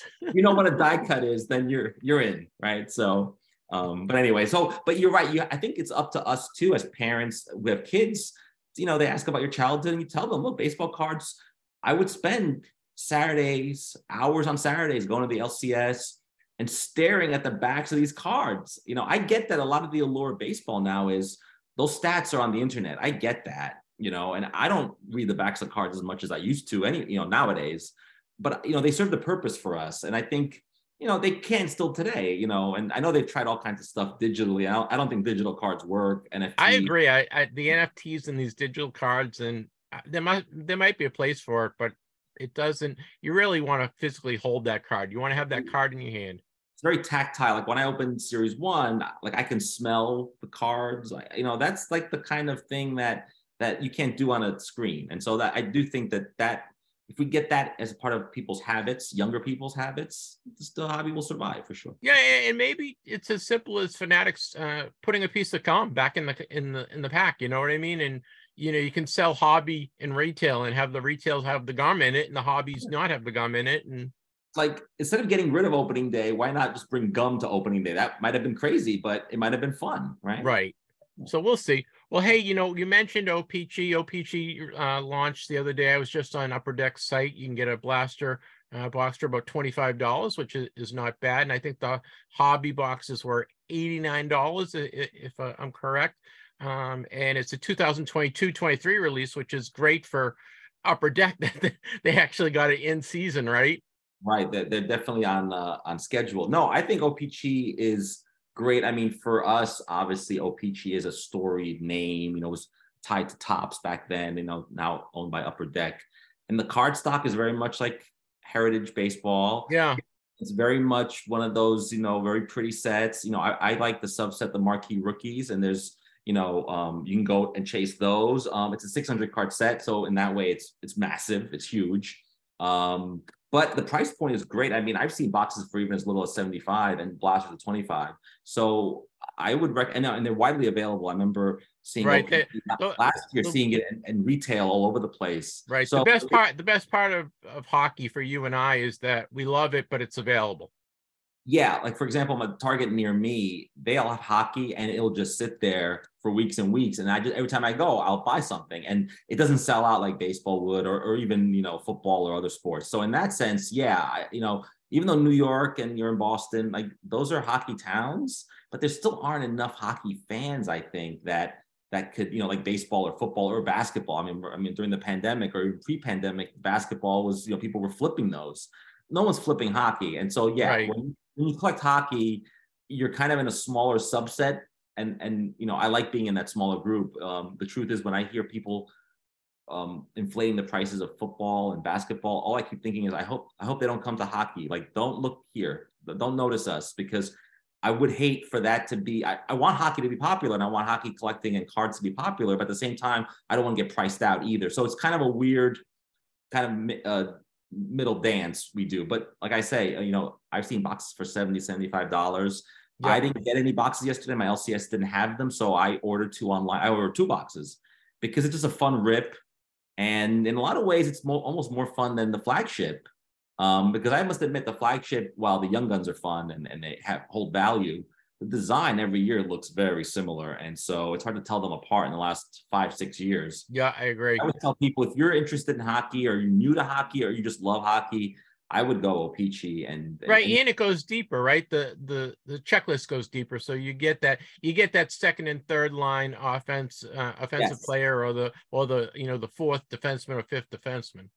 Yeah, absolutely. And then this same design will be used later in the year for O-Pee-Chee Platinum. And Platinum is a great product. You can't get it signed because it's very shiny, but Platinum is also a nice design because it's the same design as this set. So yeah, all around, I would recommend, and the blasters, at 25 are a good deal, but I think I would almost pluck down for the boxes, because you're going to get a lot more for your money. You might get numbered inserts and other things. You're not going to get autographs here. You're not going to get that kind of stuff, but you're going to get the marquee rookies, for example. Right. I agree. I think it's a better buy. Well, hey, the NHL trade deadline. Are we finished? Are we done with these silly trades? We have a couple of days left, and it's like, the funny thing about the NHL is, right, it's like the old joke was that if you could skate, you could get put on a playoff roster, right? And the trading deadline is so late in the season that if you're out of it, these guys, these teams that are in the playoff hunt are dumping first and second round draft picks like they're nothing. So right. I'm not quite sure what's going on. Yeah, so if you're looking at, if you just even new to hockey and you're looking at who's going where, you'll see, like, for example, the Rangers have done very well in this period. They picked up Vladimir Tarasenko from St. Louis, and of course Patrick Kane from the Blackhawks. But you're right, they're constantly dealing these future players who you don't know what you're going to get there. And I think teams are looking for immediacy. Teams want to make a playoff run right now, and so they got to bolster their rosters right now. So if you're the Rangers and you're kind of one of these middle teams, you're a good team, you're going to make the playoffs, but you're probably, you might get knocked out early. You got to bolster your team. And then the Rangers now have a lot of depth because they have Kane, they have Tarasenko, in addition to Panarin and a bunch of other guys they have. Right? You're deep when a guy like Kreider is like on the power play line. You know that. But, even, for example, the Bruins, who are 99 points as of right now, they're going for the record of most wins, most points in a season. Even they picked up a couple of defensemen because they realized we got to make a playoff run. We need to shore up some of our potential issues. We want to create more depth. And so, yeah. Right. I think that what the Bruins did is they wanted to get size and toughness. I think they picked up 2 tough players. They have enough skill players, but they were lacking a little on the back end of the roster. I mentioned, for example, the Bruins have 99 points, and Pasternak is, second in goals in the league, 4th overall in points. But you can get knocked out in the first round of the playoffs, and none of that matters. Yep. And so these teams know that, and they want to, they obviously want to bulk up. And so the teams that bulked up the most, I would say, are the Oilers, the Bruins, the Rangers, because these are all teams that are really good, but often fail to reach that final mark. Do you think any of the players who got traded, I guess primarily Kane and maybe a couple of other guys, do you think that's going to affect their card value? And Kane going to a major market in New York, do you think his value is going to jump up? Yeah, so his Young Guns card is 07, 08, his rookie year. He's obviously a Blackhawks jersey. I think that will climb up. I think now when you have these big shows in the New York area, you'll see people saying, oh, I'm looking for the Young Guns, or I'm looking to be a player collector for Patrick Kane, because, in New York, it's a very big spotlight, and same thing happened with Panarin. When he came to New York, people were into Panarin cards and Panarin stuff. And so I definitely think that Patrick Kane's Young Gun card, which, think about it, is pretty far back, will go up. Tarasenko, who is a great player for St. Louis, for the Blues, his 13-14 Young Guns, I can see that being something people want to pick up now. when that card was ignored by most collectors. So I do see that. One of the deals I thought was interesting was the Oilers got Matthias Ekholm. Now he's is a very good player. A very good player, not a household name, and maybe collectors don't care about him. But the goal of the Oilers is we want to win the Stanley Cup because McDavid, Draisaitl, those guys are great and their values are high, but they haven't won a Stanley Cup. And the Oilers need a Stanley Cup if you want to put McDavid in that Gretzky pantheon. I will say, having visited the Toronto Sport Expo, which I know is coming up in April, if you go to that show, it's number one, it's mostly hockey, but it's a lot of Gretzky and a lot of McDavid. And McDavid really dominates the hobby hockey-wise. And he hasn't even won a Stanley Cup. And I think if the Oilers can not just go on a run, they have to win the Stanley Cup, or at least go to the finals. Yeah. I think that someone like Ekholm, could become like a Cale Makar, and you can have players like Draisaitl and McDavid who are always 1 and 2 in the scoring, but as individuals, they're amazing. But as a team, the Oilers, I think a lot of people like us still harken back to those 80s Oilers teams. Sure. And they want to try to recreate that. And they have the pieces, but the defending has been terrible. Their goaltending has been suspect the last, 3 seasons. So this could be the piece they need. This might be the most, the Patrick Kane thing is a headline, right? But I do think that some of these other smaller moves could help teams make deep runs. And then we'll see. I mean, I'm curious to see what the Bruins do because they have a great team. Pasternak, Marchand, by the way, I think are underrated players. I've always been. I mean, I think we lost Taylor Hall for a while. Right. Yeah, and that's why you want to bring in some of these other pieces. Like, for example, they got a couple players from the Capitals because the Capitals started losing games and they had to dump some players and the Bruins needed that reinforcement. So, and the truth is the Capitals are really a one-trick pony. It's all pass the puck to Ovechkin and he just shoots it from the point and most of the time he scores, so it works. But right. I mean, I haven't seen McDavid play that often because obviously it's Edmonton and I'm not following the Edmonton Oilers, but I did watch the game with the Bruins game the other day, and what a talent that kid is.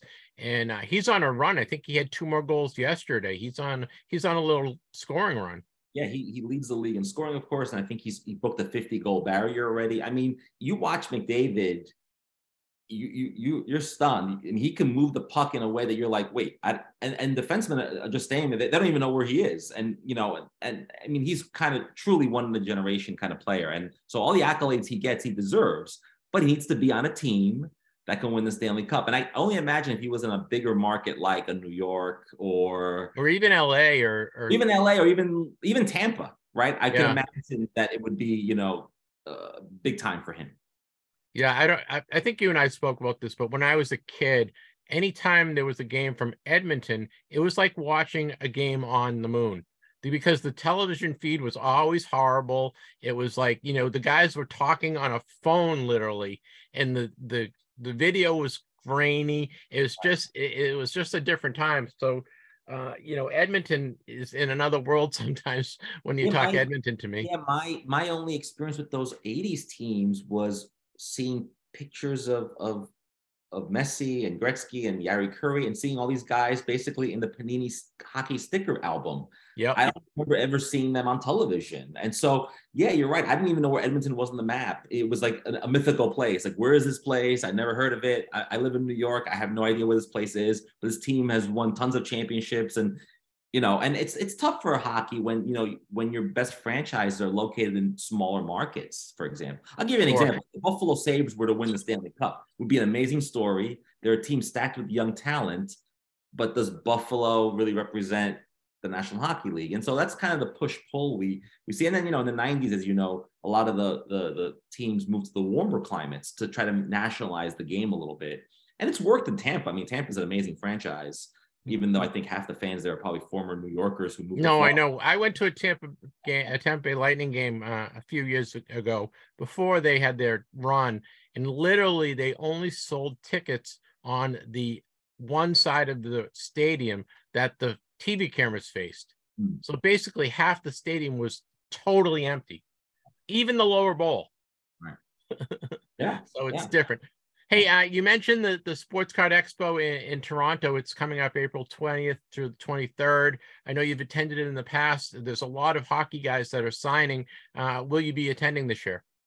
No, I say no. And then as I look at the date, I look at the calendar, I keep thinking, do I have any conflicts? Could I Toronto and New York aren't that far by plane. I keep thinking, can I go for a day and a half? It's probably just a fantasy. The truth is, I got lucky last year. The pandemic pushed the spring show to June. Yep. A much better time for me. And so I went that first week of June. It was warm. It was great. But yeah, I was looking at those signers, and they have some really good players. Chris Chelios. They really do. Pat LaFontaine, who does in the mail, but Mike Richter will be there, and Zdeno Chara will be there. I mean, there's a lot of Guy Carbonneau, a lot of older guys. I mean, that's the thing. They have it's like the National, but it's like 90% hockey, and that's really right. Drew and I always say we gotta go up there and meet Sal, and we'll bring you up there too. And yeah, we could broadcast from there. It would be amazing. Sometimes I think, do I go to the Expo and not the National? But you have to go to the National, right? So it's kind of hard to not do both, and but it's the one drawback is you have to figure out the Canadian currency and American. Thankfully, when I went, it was almost 1 for 1. So if something cost $40 Canadian, it was basically $40 American. So that was easy. I didn't have to take out a calculator and or convert my money. I remember the cash machine there was very popular because I think a lot of Americans have to exchange money. And so that was the kind of thing that was a little bit, and then when you leave the country, you got to deal with customs and what do you declare? What's the value of this card? And do you pay some kind of fee? So there's a couple little things you need to be concerned about when you go into another country. It is another country, and I think Americans often think Canada is the United States. It's not. And but it's a fun show, and if people have a chance to go, they should go. I mean, I should point out there's a few baseball signers, including Cecil Fielder, who did play for for Toronto, and so right. They always do have a couple baseball, exactly. But it is certainly hockey. Hey, how is your Planet Soccer newsletter going? It's been about 2 months now? Yeah, we're entering month number 3. I keep getting subscribers. It's great. The MLS Major League Soccer started last week, so a lot of coverage of Major League Soccer. I've been to a few practices and done some interviews, and yeah, the content is coming, and people are flocking to it. Mostly through social media, which has been great, and it's growing. And it's only been 3 months. It feels like I've been doing it forever, but yeah, it's fun to try out the content, and I think a lot of people are enjoying it. So it's great. Thank you for asking. Have you gotten any professional players on your distribution list that you know of, or have you making sure you? Yeah, a lot of to the teams. Yeah, a lot of PR people on the teams, and a lot of just readers on Substack who read other soccer stuff, see your content and flock to it. And then I have on Twitter, I advertise I post my stories on Twitter. And as you know, from being active on Twitter, that's a great way for people to see what you're doing and then come in and subscribe and engage with your content. So I do love Twitter. I know that Twitter often there's a lot of bad things associated with Twitter, but it's great to promote your stuff on there for sure. How's the book sales going? And have we started our next book? So there's no next book, even though my daughter and people I know keep asking me, including yourself. And I feel like I have to at some point to breathe. I want to breathe. I do want to breathe because the idea is scary. But in 2026, the World Cup is in this country, and there's definitely a market for another book of some sort. And so I'm thinking about that. Current sales, I don't know about because I haven't gotten a quarterly report from my publisher yet. But something happened that I think happens to every book author is I was walking around New York, and I don't know if they have these in Boston, but they have one of these kiosks where people leave books. Yeah. Pick a book, whatever. And I saw my book in there, and I thought, wow, my book is on the free rack now. Somebody read it and gave it away, for free. And so I think that's where you are. You're either in the dollar bin somewhere or you're in a free rack somewhere. So I think now 3 months after the World Cup, my book is for free now. People can get my book for free at their local their local lending library. So that's where I am now in terms of my book. Well, guys, it's the FIFA World Cup book that Clemente wrote. It's about the history of the World Cup. It's a great book. It's still available on Amazon. Make sure you check it out. You can also, there's a link on our website. If you click on it, you can get 30% off buying directly from the publisher. So make sure you check that out. How you doing on TTM returns? Okay, yeah, to close out, we'll close out with TTMs. I got 5 back in February. I got one that had been out for a while, former Bruins goaltender Andy Moog. Oh, nice. I got him too. Yeah, very nice. Everyone's gotten him but me. So I was happy to get him on this upper deck card from 91. So I was happy about that. I sent out a few months ago, I sent out a bunch of retired NFL kickers. Like you, I do like NFL kickers. I love the kickers. Yeah, I think they're a little bit like hockey. I mean, hockey or soccer goalies. They're a little bit eccentric, a little weird. I sent mine Sean Landeta of the Giants. I remember him growing up watching it. and he sent this back, which is great. And then, it is March. March Madness is upon us. So I got 2 Allen and Ginter cards, one of former UConn coach Jim Calhoun. Jim Calhoun, yep. Drew would be very proud. Drew loves the Allen and Ginter. Yeah, I think Drew inspired me. And then, of course, I think Drew got this, and I had to follow Drew's footsteps. I got Dick Vitale. Oh, nice. Dickie V. Did you send it to his home in Tampa? I did. I sent it to him, and he sent me the card back with another autographed postcard, which was great. And Dick Vitale is, I grew up watching him on TV. He was an amazing announcer and also was the former coach and all that. And then my last one was another coach, Nick Saban of Alabama. Oh, nice. And not only did he send me the card signed, he also sent me an autographed 8x10. I sent that to the school, by the way. So if anyone's interested in Nick Saban, if you mail to the school, I think he'll get back to you. So those are my TTMs for the month. I sent out a few hockey, I sent out what I call unicorns. I sent out some football quarterbacks. I sent out some spring training ones. Despite your advice, I sent them out. Good luck. Good luck. I sent one today just to see. I don't know. I did it kind of as a trial balloon. I'm like, look, I have so many of these cards, so many of the base set. I go, if I part with a few Yankees and Mets cards, it won't hurt me. I'm not collecting the set anyway. I mailed those out. Haven't heard back. It's been like about a week and a half, so we'll see. Well, when I send out my requests, I always send out an invitation to come on the show. And I got 2 hockey guys that replied to me.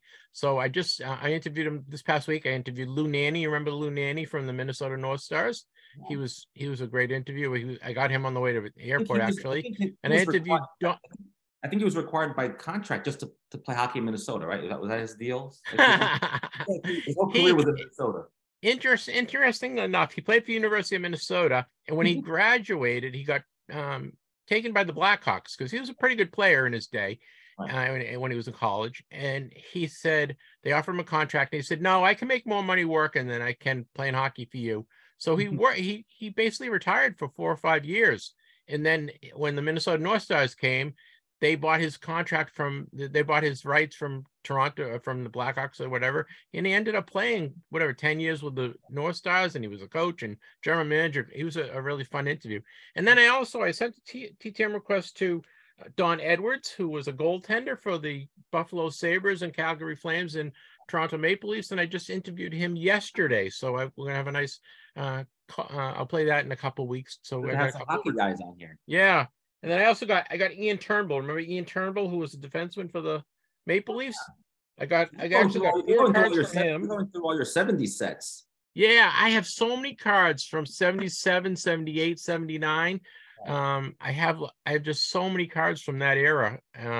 So I said I got to start going through those and sending off some requests, Yeah, for sure. No, that's good. All right, stuff. buddy. Yeah, what do you got? Anything big planned for the month? Yeah, I know what you're doing with Puck Junk. You got any? I'll have a piece in Puck Junk sometime this month.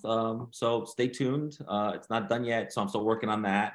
And then Sports Collectors Digest. I'm always doing stuff for them, so I'm working on things for them. And so I think probably in a month from now I'll have something to talk about next month. You traveling? You going to any shows? No, not in March. No shows in March. Kind of a quiet month. It's kind of for us guys in the Northeast, it's kind of a thaw out month. I'm hoping the weather gets nicer by the end of the month. And then by April, maybe there's a big show, I think, in April in the New York area. So I might go to that. All right, guys. Clemente Lise. It's Clemente's World. We talk soccer and hockey and everything collecting. Make sure you sign up for his soccer newsletter. It's called Planet Soccer. Clemente, why don't you give the address so the people can sign up for it? Yeah, it's planetsoccer.substack.com. And you can follow Clemente on Twitter. He is a great tweeter. Yes. Follow him on Twitter. And of course, we talk to Clemente every month. And if something big happens, we have some big news in hockey or soccer, we'll reach out to him, and maybe we'll talk before the playoffs, right? Maybe we'll talk before playoffs and give our picks on hockey playoffs. Which is kind of crazy how close that's coming. It's coming up. Yeah. I know. All right, pal. You have a good one. Thank you. I appreciate your time, and it was nice catching up with you. Thank you, Jeff. Drew, I'm so happy we added Clemente to the rotation. I really enjoy talking to him. He's a very passionate collector. He is very eloquent. He's a really nice guy, and he he brings to the table. It gives us a chance to talk hockey, and I know nothing about soccer. We get to talk soccer, and he's just a great addition to the show, don't you think? Absolutely. Yeah. I mean, it's always good having another perspective on there, especially if it's somebody who's more knowledgeable in the areas that we don't know a thing about. Because I mean, all my soccer knowledge is indoor soccer of the 80s. And at this point, not too many people really care much about that. So it's good to have somebody who knows the more recent stuff. You know, it's fun. He laughs at my dad jokes, which is good. Hey, good. That always helps. Somebody has to, right? Yep. Somebody has to. Well, that wraps up Clemente's World. We're going to go right into Collector's Corner. And now it's time for Collector's Corner. Let's hear from our collector this week. Drew, Collector's Corner gives us an opportunity to talk to guys like you and I who are passionate about collecting, right? We've had Celtic Super collectors, we've had just regular everyday collectors. We've had all sorts of kind of cool guys to come on and talk about their collection. And I met the general manager of, he's a brand new position for him. He's the general manager of the JetBlue Park down in Fort Myers.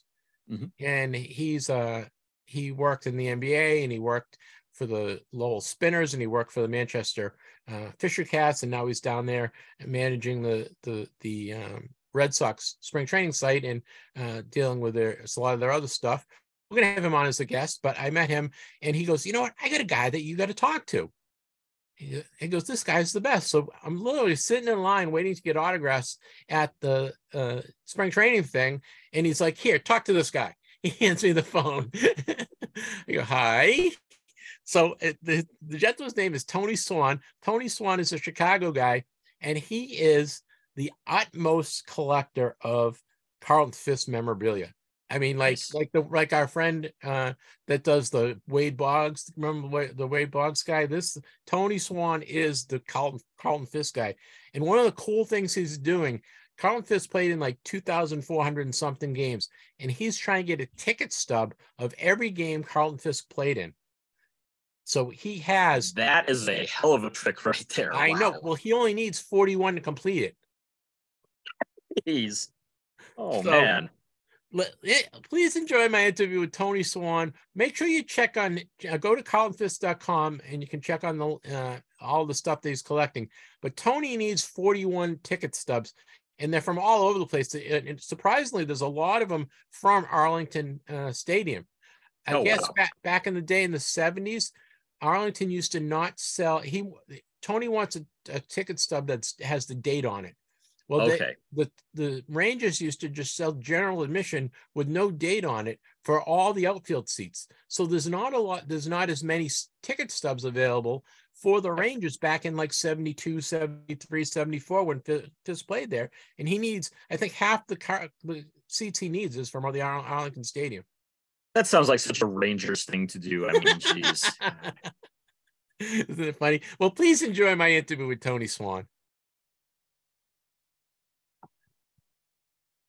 Guys, it's time for Collector's Corner. We have a really special collector today. I love talking to guys that are super collectors, and we're going to talk with Tony Swan. Tony Swan is a super Carlton Fisk collector, which is kind of near and dear to my heart because you guys know I love Carlton Fisk. I'm going to talk to Tony about all the cool stuff he's acquired. Tony is from Chicago. Welcome to the show, Tony. Hey, thank you for having me, Jeff. So this is great. Tony, when I first learned about what you were doing, the first thing that really intrigued me was you're trying to get a ticket or ticket stub from every game Carlton Fisk played, and he played in 2,456 games. And I can't believe you're only 43 tickets away.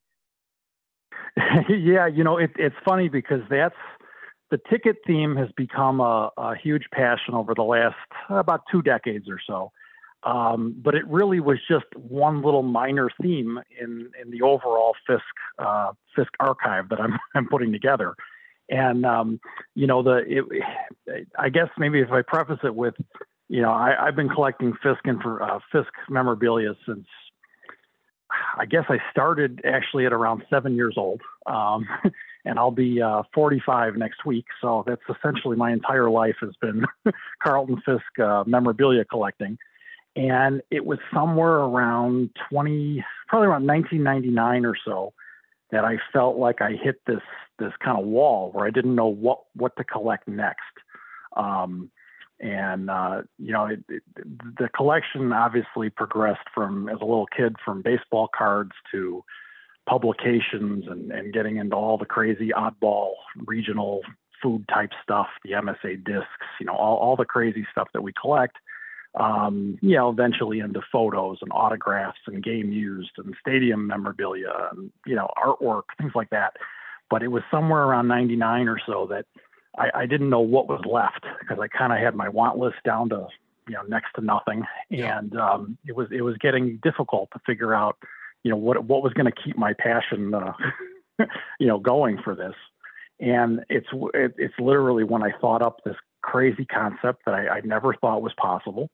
And that was to find one ticket to every major league game he ever played in, which is 2,499 games. So one game shy of 2,500.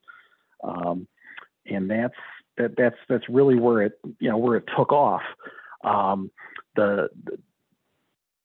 Back then, the biggest plus I had going for me was I did a lot of advertising and marketing in the different cities. Yep. So if you look at Fisk's career, I knew that once I did all the research, which was not easy to do back then because we didn't have things like Baseball Reference and Retro Sheet where you could just quickly in 5 minutes pull up every listing of every game you ever played in. So that in itself was kind of a collecting, I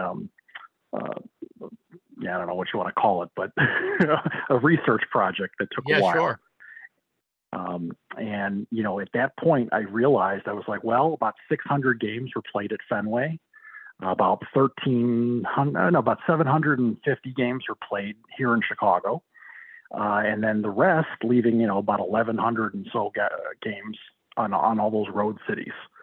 So what I wound up doing was I did classified ads and newspaper marketing and the Daily Shopper type magazines and things like that. And it was just a blanket the United States trying to find random tickets. And, I didn't know at that point, I didn't even know what I needed yet. I didn't have my full list.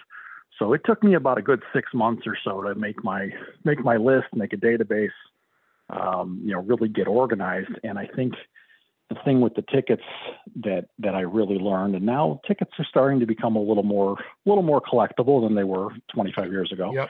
I was going to ask you about that. It's really trying to figure out and stay organized as to what you need, because I've come across, many people that have either started to get into tickets or have done it for a while, and their success usually is based on how organized they are as to knowing what they need. And it's like anything, like just a set builder, same concept. And that's really where I took the tickets to the next level. It was like, okay, I created my own set, and now let's see if it's possible. Have the teams been very helpful to you at all in terms of going to the Red Sox and the White Sox? Did they help you fill in a lot of stuff at the game? Absolutely not. That was never. I tried many teams, and I even had contacts at many major league teams. The short answer is that they don't save tickets. That's really what it comes down to. And even if a particular team did save, let's say, the audit stub, the portion they kept back in the day when they ripped the ticket, they only kept that for a period of time, whether that was during the season, a year, 5 years, whatever it was in storage. And then once that auditing and accounting was done, that stuff got destroyed just like everything else. So, I tried that. And really what's fun about it is that it's not necessarily collectors that are helping you find these tickets. It's just random fans that save tickets throughout the years. And the tickets have a whole life cycle. Did they get saved? Where did they, did they wind up in a book? Did they wind up in a program? Did they wind up in a box in the attic? And it's really just lots of word of mouth, trying to figure out where those little scraps of paper still are after all these years. I know. What you only need 43 more tickets. Are there any milestone tickets in that list, or is it just basically regular season games? Because I looked at the list, and it's a lot of stuff from 72 and 73, and then you have some stuff that's into the 80s. So, are there any milestone games in your list that you need? No, unfortunately. I mean, here's the thing: milestone tickets, postseason tickets, all-star tickets, all that kind of stuff gets saved for a reason. And, those were pretty much easy things to cross off the list very quickly. It's the game in April when it was still snowing in Minnesota that you can't find the ticket because 4,000 people were at the game, and how many, what was the real paid attendance as to season ticket holders? Maybe that saved the ticket. That's the kind of stuff that will drive you batty. And it really, what I've learned is it has a lot to do with the location that you're looking for.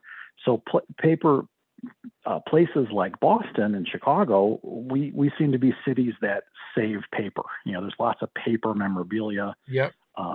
Paper gets saved and kept. But then you go to certain cities like my toughest one on the list after all these years has been Arlington, Texas. So yeah, I noticed that Rangers, you have a good number of tickets from Arlington that you need. It's like almost half the list. Well, now I think it's 15. I think is the number there. I just crossed one off the list last week.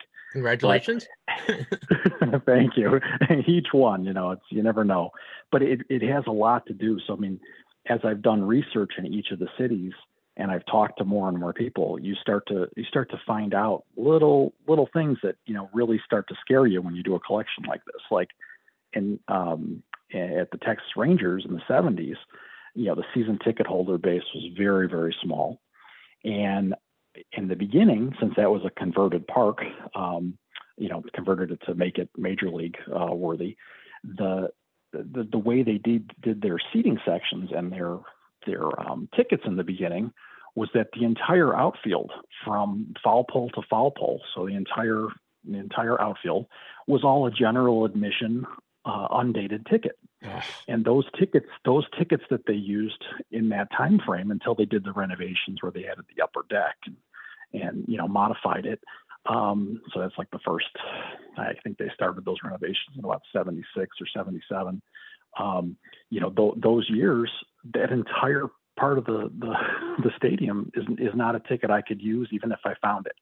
Right. And I have found lots of, my goal, my own, I obviously created the set, so I decided what went or didn't go for it. And I said, it's got to be a printed date on the ticket. That's the only way that I'm going to cross it off the list. And, that has a lot to do with it. And then as I talked to more and more people in that area, it was funny. I kept hearing the story over and over where they said, well, we would go to the Rangers games in the early 70s and we would tailgate in the parking lot. And once there were 3 innings finished, they would just open the gates. So we never needed a ticket. We just literally walked in during the 4th inning and watched the game. Interesting. So, there's those little things like that you start to figure out. And, you shake your head like, does the ticket really exist? Right. Does it even exist at this point? It has to be the unknown, right? There's so many unknowns there. Do you have all his playoff tickets and all his all-star tickets and all the special? Yes.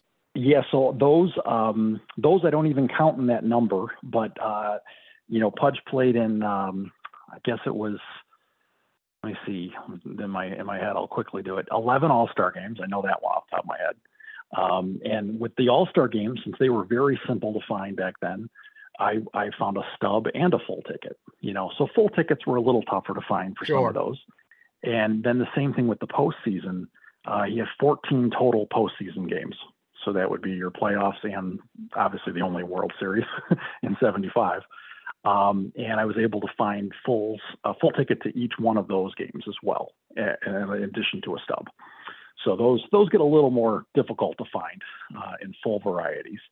But Did you have a honey hole, somebody that came through and said, "Hey, I got 200 tickets that you need," or did you No. or was it kind of piecemealing this thing together? Well, I shouldn't say no.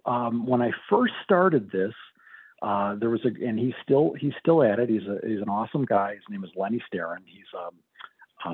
He's a dealer of tickets primarily. He's out in Pasadena, and he's helped many collectors over the years. And he's one of those guys that, yes, in the beginning, I don't know what the number would have been, but maybe it was a couple hundred tickets. Could have been even more. But Lenny helped me. He went through his vast collection of stuff, and once I had the list, we were off to the races. It was like, okay, these are the areas. But like anything, it turns out to be, what I found was that it was always easiest if I could find one or two people that saved tickets in each of the different cities. And then I could knock off a large percentage of those. That's really what you're always hoping for. I would hope to get that phone call and somebody would say, "Oh yeah, I saved all my tickets and I went to tickets from this year to this year." And you buy a big group. And that's really what I wound up doing, was just buying massive amounts of tickets, not knowing what they were. Sure. And I've, in the process, I've amassed thousands of extra tickets. But, how much do you think you have invested in just the ticket end of it? Oh, I couldn't even. You don't even know? I couldn't even approximate. I mean, a lot. Back 25 years ago, it was like, okay, I'll buy it for $1 a ticket, something like that. But, right. Maybe I bought a group of 500 tickets and I'd find one Fisk ticket that I needed, that, or zero, that's kind of how I did it. But, in the process of doing that, like any kind of collection, it really helped because I wound up with an inventory that I could sell or trade to other collectors as it went along. And by me doing my database, which you can find on the website, the database, I've put all the relevant info that I could come up with on each of these games. And that helped me go find other collectors to see where the overlaps were. So little crazy things that you don't think of that would maybe happen in a span of 2,500 games. But let's say you have games that Fisk was involved with, that there was a triple play that happened, or a no-hitter, or a milestone home run or a hit for another player. For instance, Fisk was in the game where Ken Griffey Jr. got his first career home run. He was also played in the game where Cal Ripken Jr. got his first career hit. So there's little things like that you can start to, figure out where those overlaps are, and then figure out who might be able to help you locate that ticket. But after all these years, I've used that up. There's I'm sure nothing left. I'm sure I can't give you any hints on how to get the last ones you need. But we're talking to Tony Swan. Tony Swan is a Carlton Fisk super collector. He has a website. It's carltonfisk.com. All his stuff is there. You can find all photos and just a rundown of everything that he's collected, as well as his ticket list and the tickets that he's looking for. He only needs 43 more tickets to complete the set. When I say set, that's 2,499 major league games that Carlton played in, and he's down to 43. So if you have any ticket stubs lying around, either that the Red Sox played in or the White Sox played in, go check it out. It's carltonfisk.com, and hopefully we can find a few tickets to help Tony going and complete this list. Because when you started, Tony, did you realize what a project it was going to be, and did you really have hope of completing this thing? No, to be honest. I mean, I should have, because I'm that kind of person that, like, I usually don't start something that I don't think is going to be attainable. But I really, like I said, I had hit that collecting wall and I didn't know what to go after next. And I just kind of thought, like, okay, this will keep me busy. This will be fun. And I toyed with the idea of just collecting like milestone games and, home run tickets, things like that. But I'm so happy that, at this point in the game, that I did go after everything, because I would have just second guessed like what I've missed over all those years. Right. And speaking of everything, guys, he has everything that Carlton Fisk ever touched. Basically, he has stuff from Carlton Fisk High School. He has W-2 forms. He has contracts. He has all sorts of cool stuff that he's acquired. Have you become friends with any of Fisk's family or friends from back in the day, and have they helped you out at all? Not really. That's one thing that was one area I never really wanted to kind of, overstep my boundaries. I mean, luckily, over the years, as I've met Pudge at the many autograph shows and things like that over the years, he obviously knows who I am. Yep. And, it's evolved pretty well because I would bring him the craziest stuff to autograph, right? Like, game used items that you never would think existed or crazy stuff. And he never really was fazed by that. But the ticket collection was the one thing that he really, like, his eyes would kind of light up, like, really? Because it's not a specific thing to him, but it is all about him, and that's really where that I think that kind of changed. We kind of took a turn, and he'll ask me the first time I see him, he'll say, "Tony, what's the number?" That's the question. What's the number? Because it's like I said, something that was just a minor little theme in the collection became this major passion over 20 some years now. How do you organize and display them, Tony? Do you have favorite tickets that you display, or? Since the collection's not complete, I didn't worry about displaying yet, other than in an online fashion. So, if you saw on the website, literally every Fisk ticket has been scanned in and searchable in that online database. So you can go from game one all the way to the end, and you can see that. And what that's allowed me to do is also put up all the variations that I found. So when I went through the years where it was even tough to find tickets, I went a little off the deep end as well. No surprise. I would collect right? color variations of the tickets, seating variations like wheelchair access, ladies' night, kids type admission tickets. Anything that was a ticket related variation on that for a game, I would collect it. So I would say the Fisk ticket collection is probably a little over 5,000 unique tickets at this point in time, just because of those variations. Because for some games I'll only have one stub. Some games I'll have a stub and a full, or I might have 4 different style stubs, or a full, or whatever it may be. So that's kind of where that went, and it's been fun. It's been a lot of fun in the process. I've met so many people, doing it. In terms of like Fisk baseball cards, I'm assuming that's where you kind of started as a kid, and as you got older, added to it. Do you have a favorite Fisk Topps card or a Fisk card that you really enjoy? I did start definitely with baseball cards. That was the number one thing, I think, like most people.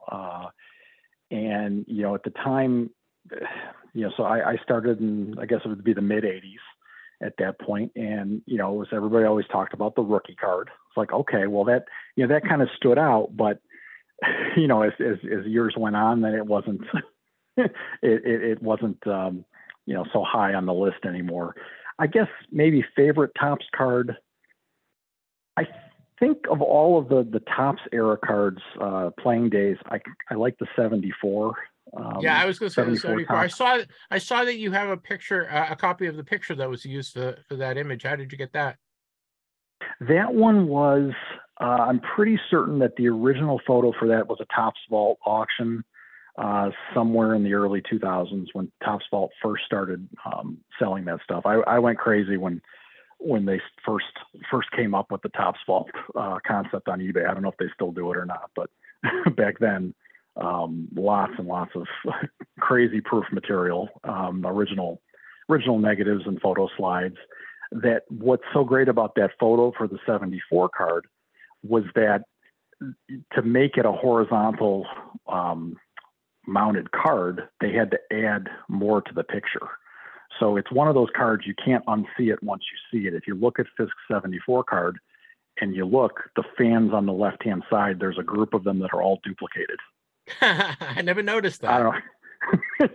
It's a crazy thing, but because when they flipped the photo over, there wasn't enough wasn't enough picture.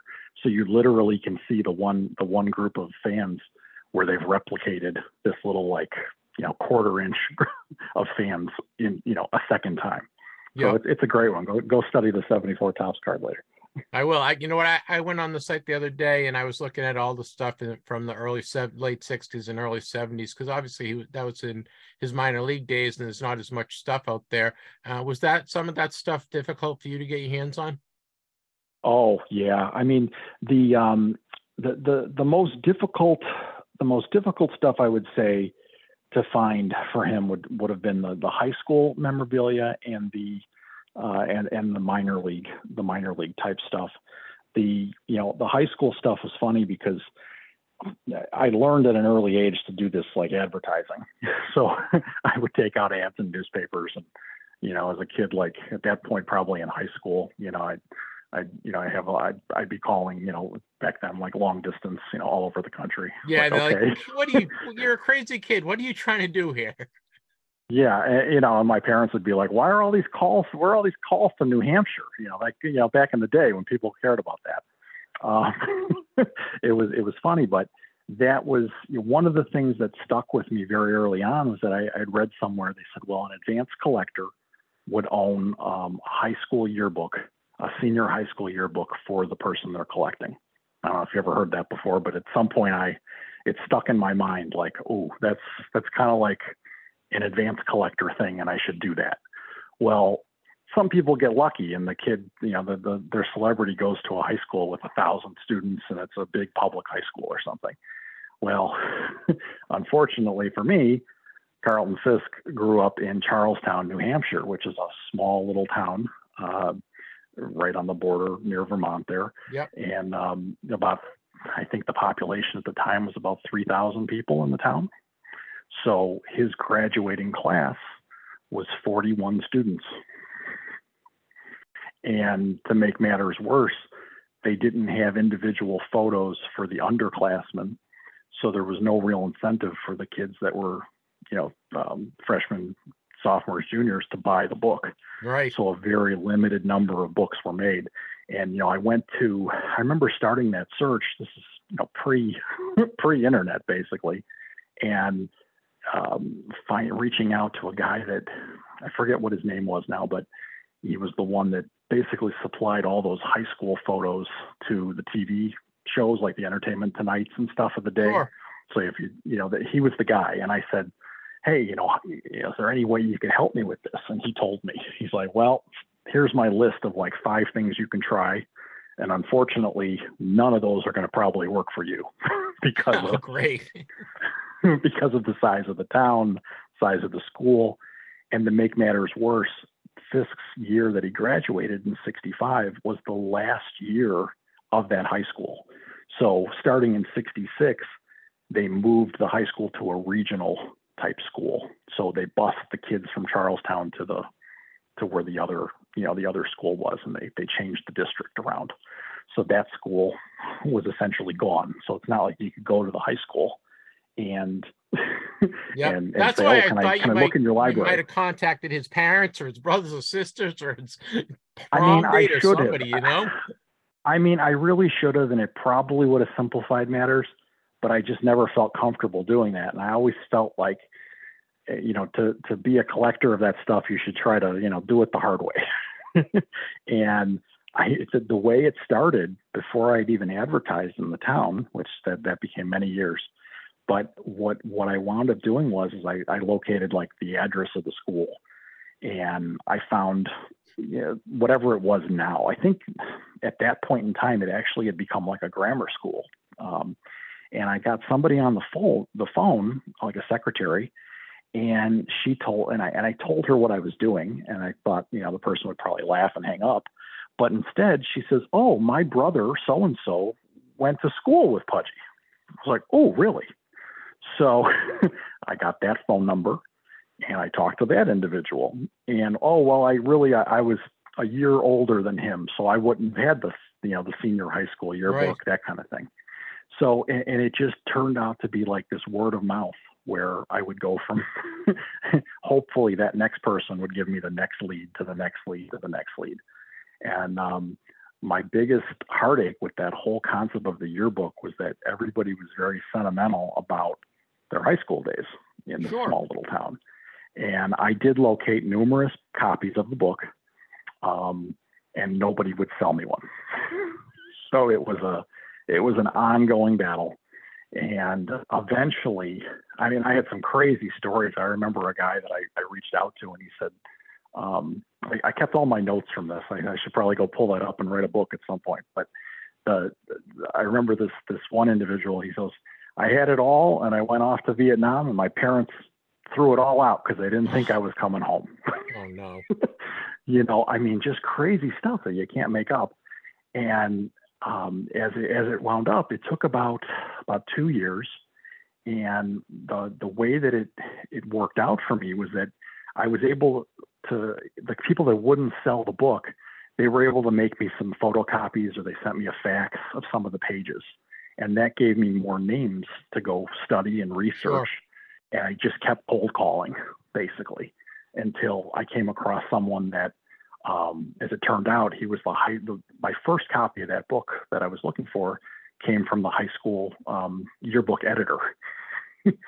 And, you know, so it's just crazy little stories like that. But, you know, just each one of these processes they always spiral out. So I guess that was kind of like my initiation into the, you know, try to find something impossible that led me into the tickets. What was your first reaction when you met Carlton for the first time? What was that? What was that like, and where was it?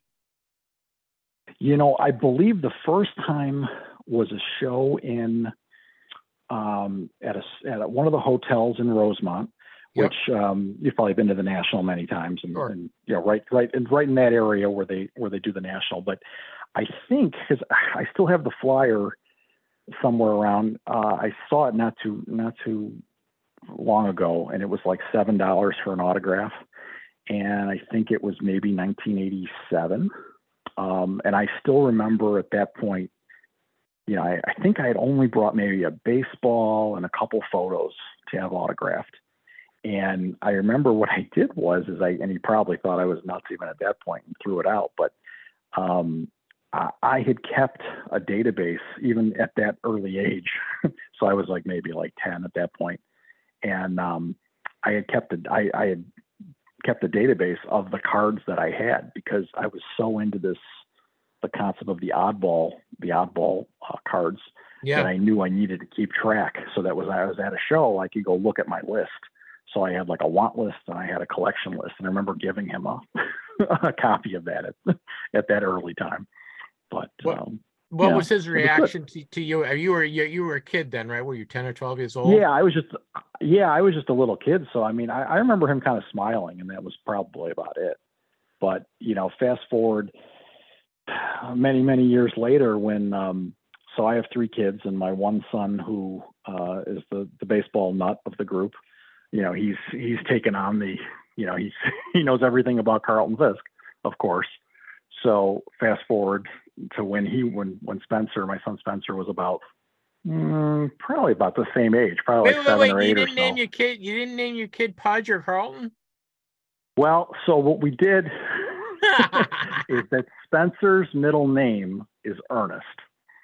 Carlton Fisk's middle name is Ernest. Okay. One of my other collecting hobbies. So Spencer is a twin. Spencer and Austin are the 2 boys, the 2 twins. And Austin's middle name is Zachary, after John Zachary DeLorean. That's one of my other major collecting things. I collect DeLoreans, you know, the cars Sure. from the early 80s. And so it just kind of worked out that Austin became the car nut and Spencer became the baseball kid. So it luckily that worked out. So he has the Spencer Ernest name.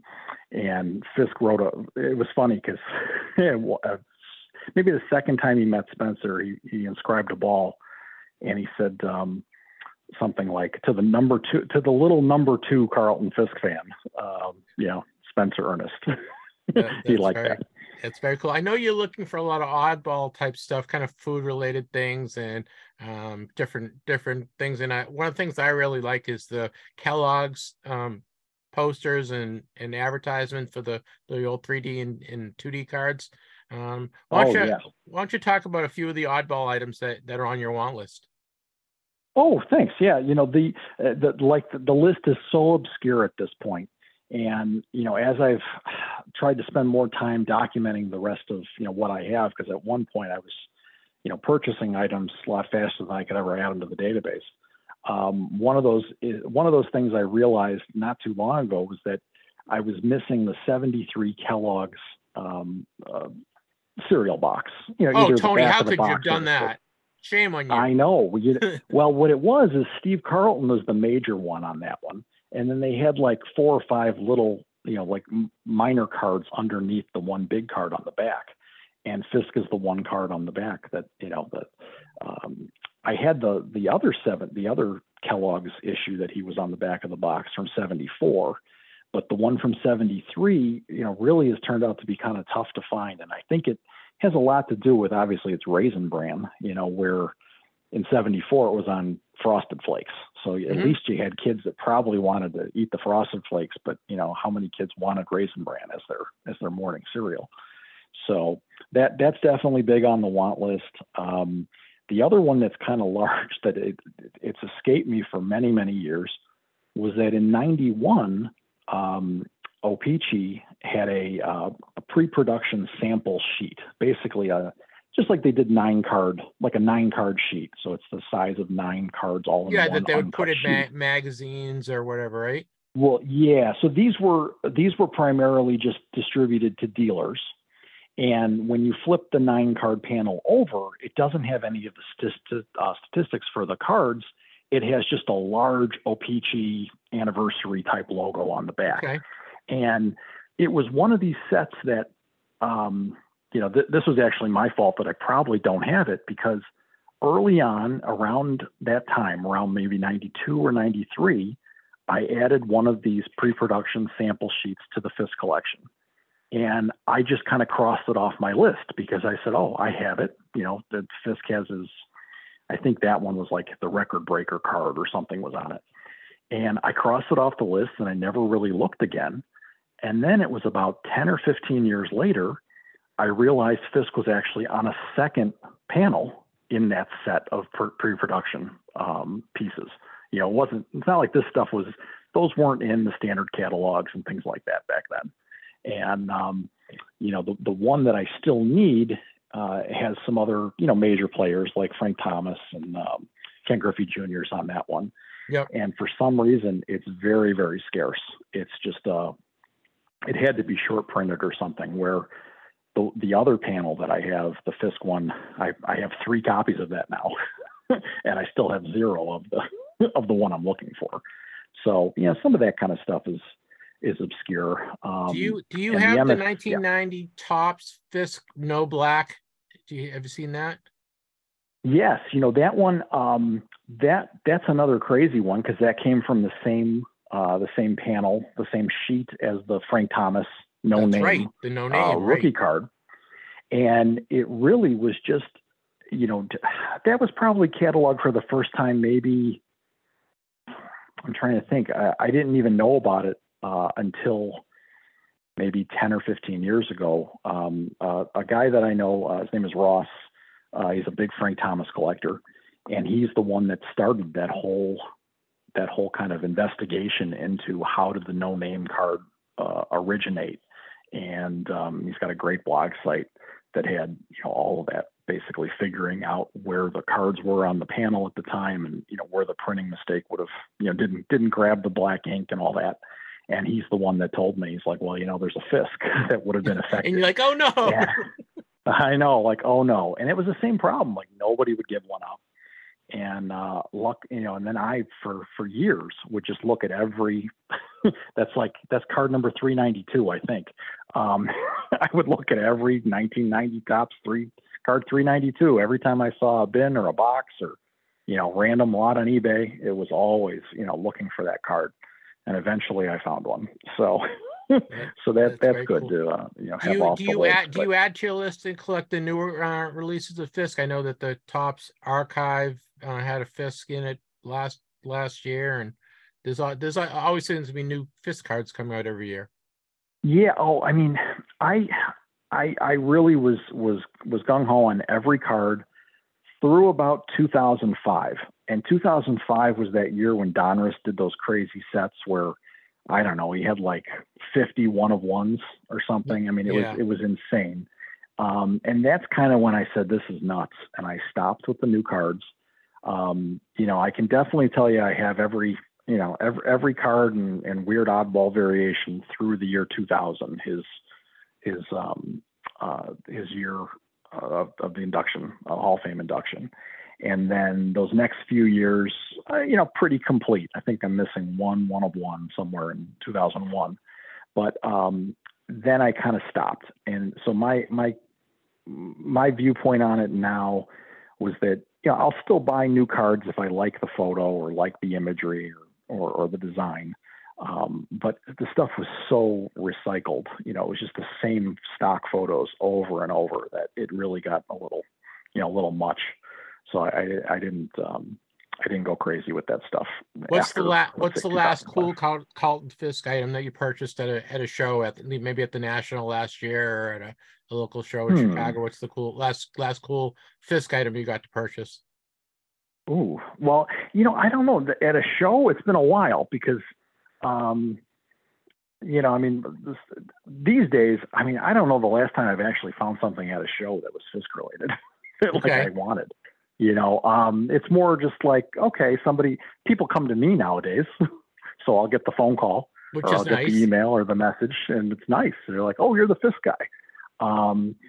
Actually, it was near the end of last year, or right at the beginning of this year, I found at an auction house. Actually, this is one of those Instagram posts I just put up there about a week or so ago. It was the original dugout lineup card for Fisk's 4th career game. Wow, yeah, I saw that. That's cool. So it's neat. It's a weathered dugout card. You can see the tape residue where they would have taped it up to the wall. And what's cool about that was that's the game where Fisk got he caught his first runner stealing. So it's CS number 1 for Carlton Fisk. So that's it came with a couple ticket stubs as well. I already had the tickets. But of course you did, Tony. But that's the kind of stuff that really, these days I'm always looking for that kind of thing. But lately it's the tickets. So it's like, hey, I found that ticket last week. Let's cross it off the list. That's a big milestone. Guys, you can follow Tony. He is at Carlton Fisk Collection on Instagram. Carlton Fisk Collection on Instagram. He has a website, carltonfisk.com, and that's where all his stuff is there. You can find out all the tickets that he needs. He only needs 43 tickets to complete the 4,999 games that Carlton Fisk played, and he also is looking for all sorts of some kind of oddball items. You can find that there as well. Tony, are you on Twitter at all? On Twitter, I don't really. The only thing I post on Twitter is kind of the automated thing. When I do the Instagram, then it auto tweets there, and it's on Twitter. I'm just Carlton Fisk. Carlton Fisk, and you can find Tony if you want to email Tony. It's okay. I can give out your email address, Tony. Oh yes, actually, just Tony at carltonfisk.com. That's the easiest way to remember. All right, Tony at carltonfisk.com. Guys, help him out. This guy has just for fun. If you want to just go down the rabbit hole, so to speak, just go to carltonfisk.com. You can hit on memorabilia. I believe that there's three or four buttons. Just hit in our memorabilia, pick a year, and you can sit there forever for looking at all the cool stuff Tony has and be green with envy because I'm jealous of all the cool stuff that you've acquired. Do you have a favorite item in your collection, Tony? Ooh, that's a good question. Oh, I don't know. I'd have to think about that one. They're all like, they're all like children at this point. Each piece, probably I'll say my favorite item is the next ticket I find off the list. Sure. Did you see the home run ball that Fisk hit in the 75 World Series? I think it was George Foster, who was the outfielder. He had it, and they just auctioned it off. Did you see that? That's traded hands a couple times. That's definitely traded hands a couple times. And I saw, I think it was Keith Olbermann that wound up with it the last time. Yeah, I think they just recently he was selling fractionals. Oh, well, I saw that he was putting it up on that collectible site with the fractional shares. Yeah. Like where they try to sell that. That's an interesting one. I mean, that ball, I mean, I really hope it was the real ball, and I think it was funny because when that first came up for the first time, they had Fisk quoted as kind of the same thing, like, wow, if that was the ball, because, the provenance was such that originally when George Foster put that up, the letter was such that I think they amended it, but his letter was that, well, I got the ball and I put it in my glove and I put the glove in my display case. And that's why nobody knew about it for, at the time, 25 years or 30 years. But right. Again, what who was looking for that ball back in 75, right? No one was. Well, Fisk would have loved to have the ball. That was kind of why I think he was upset. But the thing was, is he said he put it in his glove and he put it in the display case and then never thought about it. But he kind of glossed over the fact that he used that glove the next day to play the game 7. True. True. So, hopefully it's the real ball, but it's the only one that's, it's the only one that's surfaced. But that would be kind of neat. Are you familiar with the book, the Wax Pack, which is about Brad's book about buying a pack of 1986 cards and then going out to meet all the guys that were in the pack? Are you familiar with that? No, I don't think so. Oh, you should read it. It's a great book. So what he did is he bought a pack 30 years after the fact, actually, of 86 Topps. And then he went out to meet all the people that were in the packs. It was like Rance Mulliniks and Randy Reddy and Don Carmen. Well, Carlton Fisk happened to be one of the guys that was in the pack. Oh, wow. I'll definitely have to check it out. He tried to meet Carlton Fisk, and I think Carlton Fisk was one of the only guys he didn't get to meet. He actually tried to go, he went to Fisk's country club and pretended that he was interested in buying a house on the country club. And then he went into the country club to see if he could find Fisk, because they said that's where he was some days after golfing. And it's probably interesting. I was thinking of you. Interesting. Yeah, I'll have to check out. It's called the Wax Pack? It's called the Wax Pack. Yeah, it came out about a year ago, I think. Oh, very neat. Very neat. Yeah, I'll check it out. It's a great book. I'll give a plug.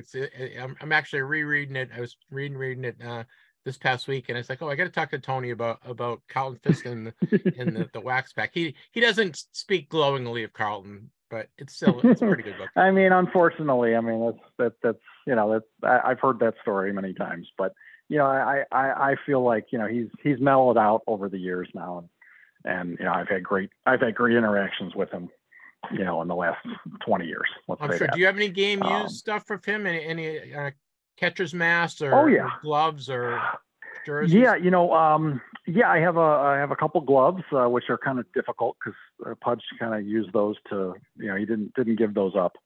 So the gloves are out there. I have jerseys, pants. I never wound up with a mask.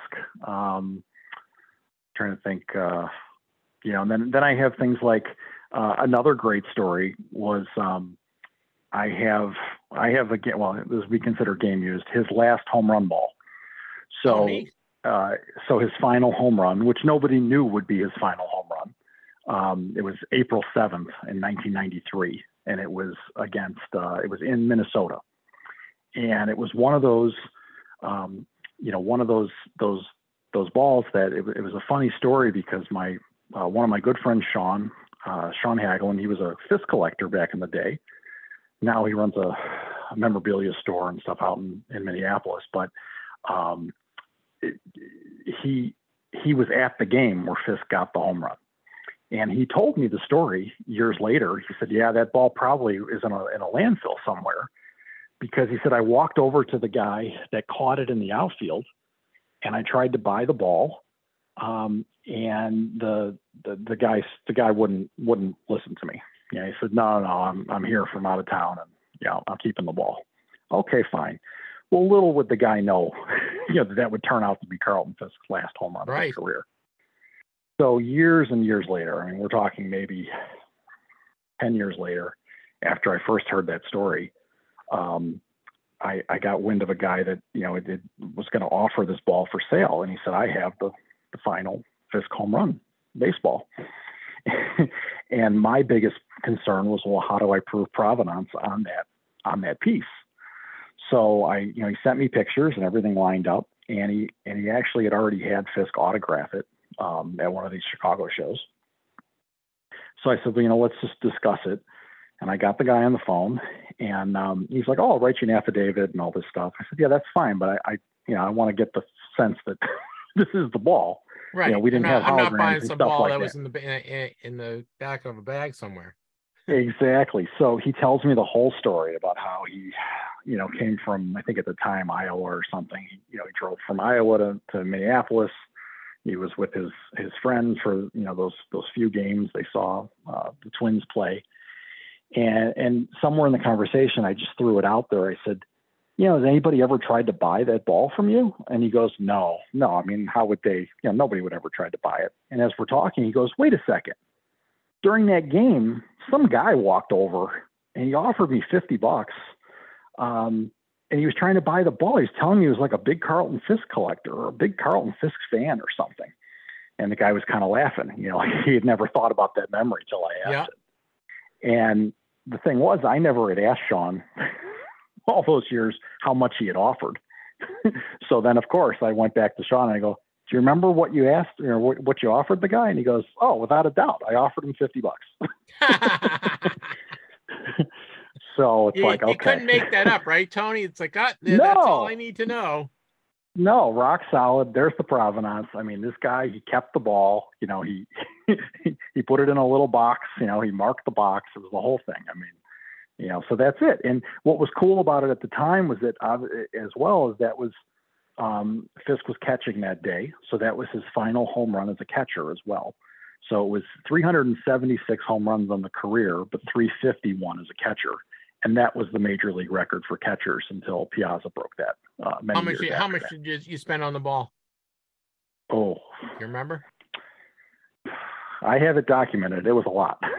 Okay. At the time. Worth every penny to you, right? Oh, yeah. I mean, it was really not a question of money at that point. It was, once I knew what it was, it had to be part of the archive here. Do people, especially people from Chicago and from Boston, come with you with photos that have been previously published? Because people to take were taking pictures at the game even back then. Have you seen any cool pictures that have been previously published? Oh yeah, I have hundreds. So I'm always collecting like fan snapshots and unpublished photos. I was lucky enough with a lot of the press photos.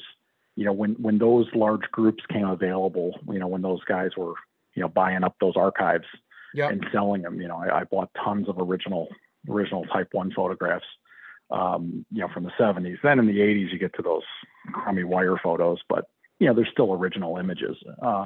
And then, but over, doing this, that I'm always looking at original photos, or I bought out photographers with their their photo slide collection of Fisk related and stuff like that. At one point, I bought all the unpublished slides from the Brearley collection. That's out by you. Those guys that he was one of the primary Red Sox photographers in the 60s, 70s up through the early 80s, and then he passed away. And at one point, his son, was selling off pieces, and I wound up buying all of the unpublished negatives from that collection at one point. So those are kind of neat. Those are interesting things. And even same thing like Topps. When Topps was doing the Topps Vault stuff with a lot of frequency, I always tried to find those original negatives that they sold for the baseball cards or even the unpublished ones. So. Do you have a man cave with displaying a lot of this stuff? No, not really. Not really. It's more kind of archived and stored at this point. And the website was always pretty much the way to showcase, what was out there. And that's one of my goals, is to get more and more of it up there as time permits. Have you had Fisk over to your house to see your stuff? Has he had a chance to see the stuff? No, I haven't. That would be fun. I think you would enjoy that, don't you? I think you would. Some of the stuff really. I've obviously walked a lot of this stuff into him at the different shows over the years, Because I mean, it was funny, maybe a couple of weeks ago, somebody asked me like, well, how many Fisk autographs do you have? And I don't even know. I mean, I don't know, hundreds, thousands. Oh, I'm sure. Maybe thousands, right? Yeah, I mean, literally, you find things that, he scribbled his name all over for fans over the years. And, just a week doesn't go by that probably, one or two autographs doesn't come back through the mail over here. That's really neat these days. So it's fun. I mean, there's always, so I mean, I guess part of the thing was that I thought I hit that wall and I didn't know what to collect, but collecting the tickets really kind of still kept me in it. And then obviously I found, thousands of more items since, because it's just the nature of it. Things that you don't know exist will come up, or things like original photos. Obviously there's an infinite number of that kind of stuff. All right, out guys, there. if you have any cool Carlton Fisk memorabilia that you want to share with Tony, his name, it's Tony Swan. It's Tony@CarltonFisk.com. Tony@CarltonFisk.com is his email address. His website is CarltonFisk.com. CarltonFisk.com. Go check it out. You can see all his memorabilia there. He is on Instagram at Carlton Fisk Collection.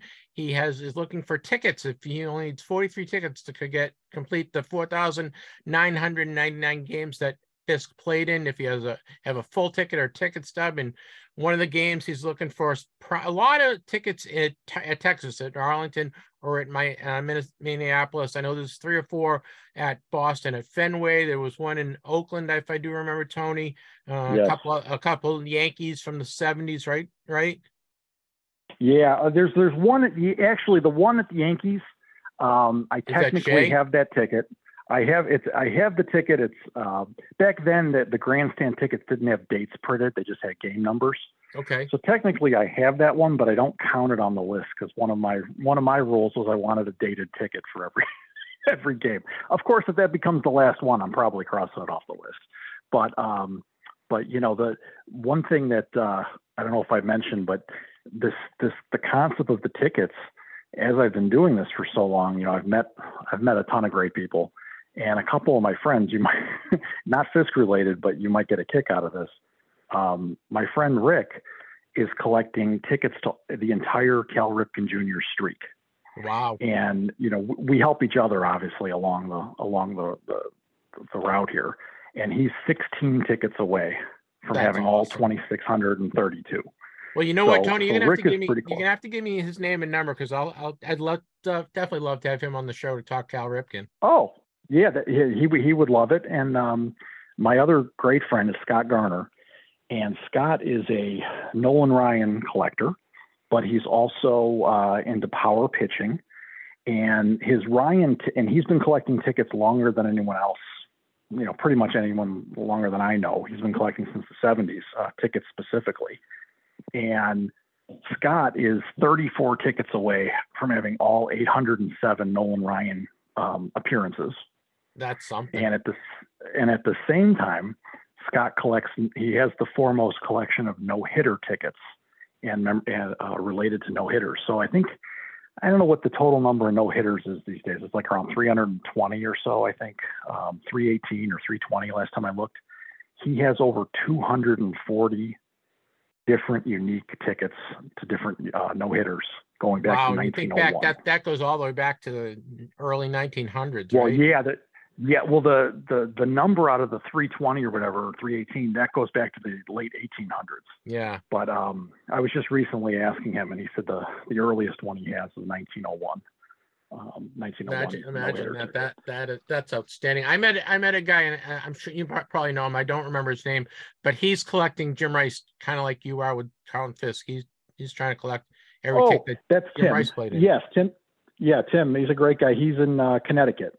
Yeah, he's up here in Boston at the Shriner Show every year, and I met him there, and I know he had some flyers out, and I don't remember how close he is to getting every game, but he's pretty close, I think.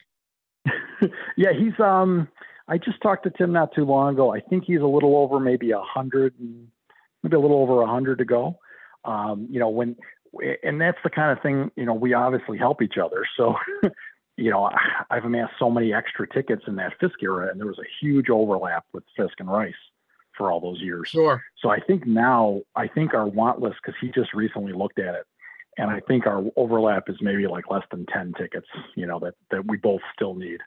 But, he doesn't have any tickets I still need. So, I mean, that's the other thing. It's you're always looking at like, okay, if somebody else had that in the collection, what can I trade to do this, to do that?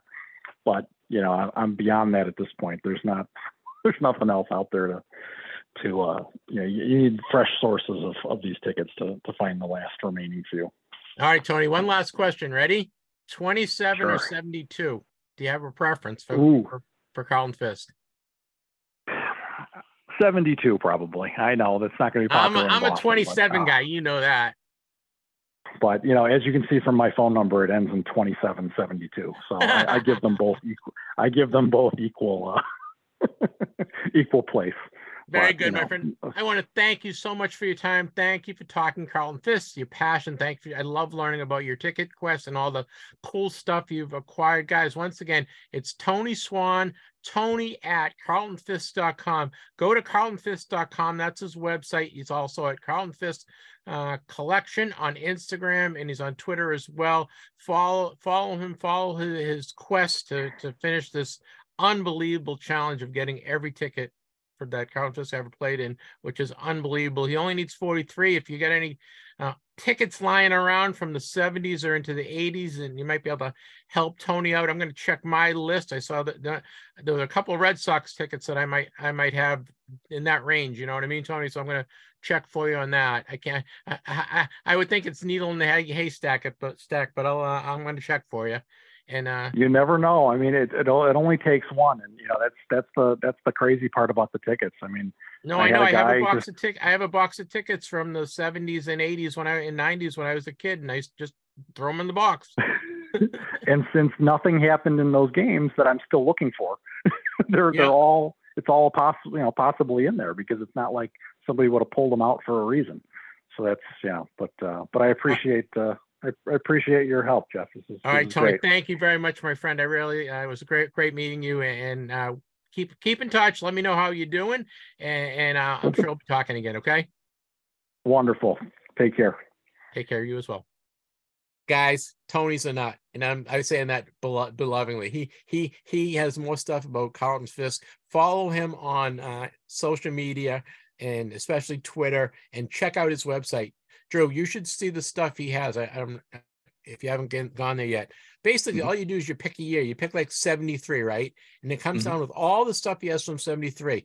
And he's got W-2 forms and team signed balls and dry cleaner receipts. And he has Carlton Fisk's high school yearbook, and we talked about that in our interview. So Tony is. He puts anyone to shame in terms of super collectors, because he's the best, and I hopefully enjoyed my interview with Tony. I would assume he has the MLB used to have these questionnaires they'd have every player fill out at some point in their career, and you can actually find them on, of all places, I think it's like either Ancestry.com or FamilySearch.org has them. So I found them for George Brunette and for Corey Snyder. And so I'm assuming he's probably got the Carlton Fisk one from there. But if not, well, that's a pretty easy find, I would think. But yeah. No, how deep he goes. Like, remember the Topps 3D cards they used to put in cereals and stuff? Oh, yeah. He has the ads from the box because it had a Carlton Fisk card in the ad. He has those. This guy has everything. I'm so jealous and so proud of him. He's the best. So I hope you enjoyed my interview with Tony as much as I did, because it was really a cool one. Well, Drew, that wraps up Collector's Corner. Let's go into Making the Grade. Making the Grade is sponsored by Certified Sports Guarantee. Go to csgcards.com for sports card grading for the win. Collecting trading cards can be expensive, but grading doesn't have to be. You can now grade your cards for as low as $12 a card with CSG. Get your sports cards in the industry's best and clearest holders. CSG also offers amazing customer service, fast turnaround times, and accurate, consistent grading. Plus, get access to the CSG registry and compete against other collectors for the best collections. Go to csgcards.com to start protecting your personal collection today. Save $10 off a yearly membership to CSG with code TTMcast. Get your favorite cards into the industry's best holder for even less. Save $10 off your membership with code TTMcast at csgcards.com. He does it so well. I just get out of the way, Drew. I get out of the way. Making the Grade is the summary of what's been going on in the grading community. We have a lot of stats to tell you about. I want to thank our friends at gemrate.com who provides most of the stats for grading. Overall grading activity for the month of February was up 1%. Okay. Card grading was kind of flat at PSA. SGC and SGC and CSG were up, and Beckett were up about 5 to 10%. So not a bad deal. Let me give you the numbers. PSA for February, they did 1 million. Is that, would you say 80 cards? 1,008,000, I think is what that comes down to. 1,008,000. That's why we keep you around, because you're a math whiz. 1,008,000 cards. They were even. CSG did 101,000 cards. They were up 5%. SGC did 92,000 cards. They were up 14%. And Beckett, I really like to see this. Beckett was up. They did 63,000 cards. They were up 10%. So that's kind of cool to take a look at that. And it's nice to get some of those numbers. We also have the most cards graded for the top 5 players by PSA in February. Yeah, Julio Rodriguez topping the list in February. Not too surprising with, 2023 tops just coming out with his second-year card with the rookie cup on it there. Michael Jordan, second on the list for them. He's always been hot, so of course that's going to be up there. Number 3, Shohei Ohtani, 8,000 cards graded for him. By the way, the numbers on those, Rodriguez, 18,000, Jordan, 14,000. Ohtani, like we said, 8,000. Following him on the list, Tom Brady at 7,500. And bring up the number 5 spot, Kobe Bryant, 7,300 cards of his graded by PSA. Very cool. Do you have Ohtani rookie card? I think I have his Donruss one. I don't have his Topps one yet, but that's something I'll need to look into. Yeah, I agree. I have a couple of them, but I don't have the Topps set. I must have not been collecting that year. There's some years that I didn't buy cards because I just waited and bought the set. So I'm sure I have it in a set. But I don't open my set, so I don't count that as having it. You know what I mean? Right. Like I have it, but are you going to break up a set to pull that card out? It's kind of grimy. No way. Yep. Well, guys, it's time for the Big Three. Big Three. This week's Big Three is brought to you by gemrate.com. Whose cards are hot and whose cards are cold this week? Let's find out from our friends at gemrate.com. Drew, I love the Big Three. This has been really fun doing that. I invented it. It's my invention. I'm going to take full ownership of it. The Big Three is sponsored by our friends at gemrate.com, gemrate.com for all your grading information, statistics. They are the man. Make sure you check it out, gemrate.com. Well, the Big Three are the 3 biggest movers, right? Positive for the week over a previous week. And Mickey Mantle was up 20% over last week. Julio Rodriguez was up 6%. And Bobby Witt Jr. was up 1%, which isn't surprising, right? It's baseball season. Yeah. The reason Mickey Mantle was up is because there's a grader, a collector out there that has been grading a bunch of Mickey Mantle reprints, which is a little weird, don't you think? Yeah, it would seem. I mean, okay, if it's like the 96 Topps reprints, where they reprinted every single one of his cards, that makes sense because it's a legitimate release. But if it's like just random reprints, like that's. Maybe who knows? Maybe it's one of those super collectors who insists on having every single card that he has there graded or something. So kind of an odd way to boost things up, but hey, you do you, Chief. That's right. Well, I'm sure Mickey will go down, will be on this list next week. Yeah. The ones who have dropped most this week, Tom Brady down 32%, Joe Burrow down 28%. Those make sense. I mean, football season is over. It's kind of out of people's minds here for a little bit. A little bit of a shocker. Mike Trout is the number 3 spot on the droppers list. 22% decrease in the number of cards graded by him. So not sure why. I mean, Trout's always been the big name, one of the big names, at least in baseball. So to see him drop off right at the start of spring training, that's odd. Yeah, and he's healthy as well. And I guess you got to remember, these are small samples, right? It's only week to week. Yeah. So there certainly can be maybe somebody brought in, graded a lot of Mike Trout cards the last couple of weeks and then was exhausted their numbers. But I think it gives you an indication of who's hot and who's not. And we really enjoy the the statistics from GemRate. So we thank the guys at GemRate. We really appreciate it. GemRate.com. Make sure you check it out. All the grading statistics on our podcast come from GemRate.com, and we really appreciate their support. Well, Drew, our friends from Beckett have secured another round of financing. You've been up there. They have have you seen their new corporate headquarters? A little bit. I've seen the outside of it and just barely inside in a couple spots there. But yeah, it's a real nice, real big building going on there. And yeah, there's a lot going on there. They've gone from obviously, from just being a basic magazine in 1984 all the way to being the name in sports collectibles in every single area of it here now by 40 years later. Right. And I know they bought a couple of software companies. Dudilly was one of them, and I forget the other one was, but they did buy 2 software companies, and they're expanding a lot of their reach. And I know they just started authenticating tickets, which is ticket stubs, which is cool. So VHS tapes too, which is kind of crazy. Yeah. So we're gonna talk. We're trying to get Kunal Chopra, the new president, on. We talked to him last year just about all the exciting things that Beckett has. But congratulations on securing another round of financing. That brings their total to $235 million that they're using to increase and grow their company. Great job, Beckett. Well, that wraps up making the grade. Drew, next up we'll do TTMcast stamp of approval. All right. I bet you're wondering who earned this week's TTMcast stamp of approval. Drew, I'm going to give it to you first because I honestly I might cry when we do ours.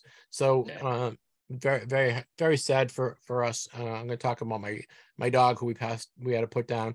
But Drew, why don't you do yours, because yours is very entertaining and it has a great, interesting story behind it. Yeah. So this week I finally, for the first time in 7.5 years almost, played a game of floorball.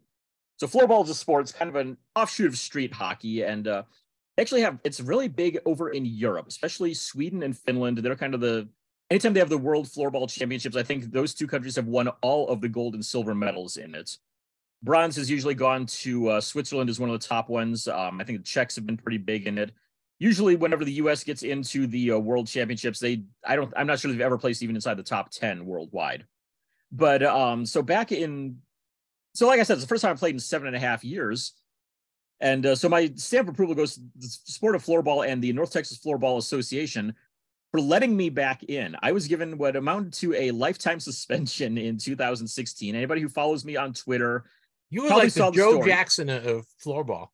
Yeah, except I wasn't gambling on it. I was just throwing sportsmanlike conduct repeatedly. But yeah, if you go, I posted the story onto Twitter because I mentioned something about playing for the first time in a few years, and because I had a lifetime suspension basically, and somebody's like, okay, we need to know the story of this now. So I put it on Twitter. I won't recap it here. You can go and check it out on there. But I was given a lifetime suspension that about 3 years ago was reduced to time served.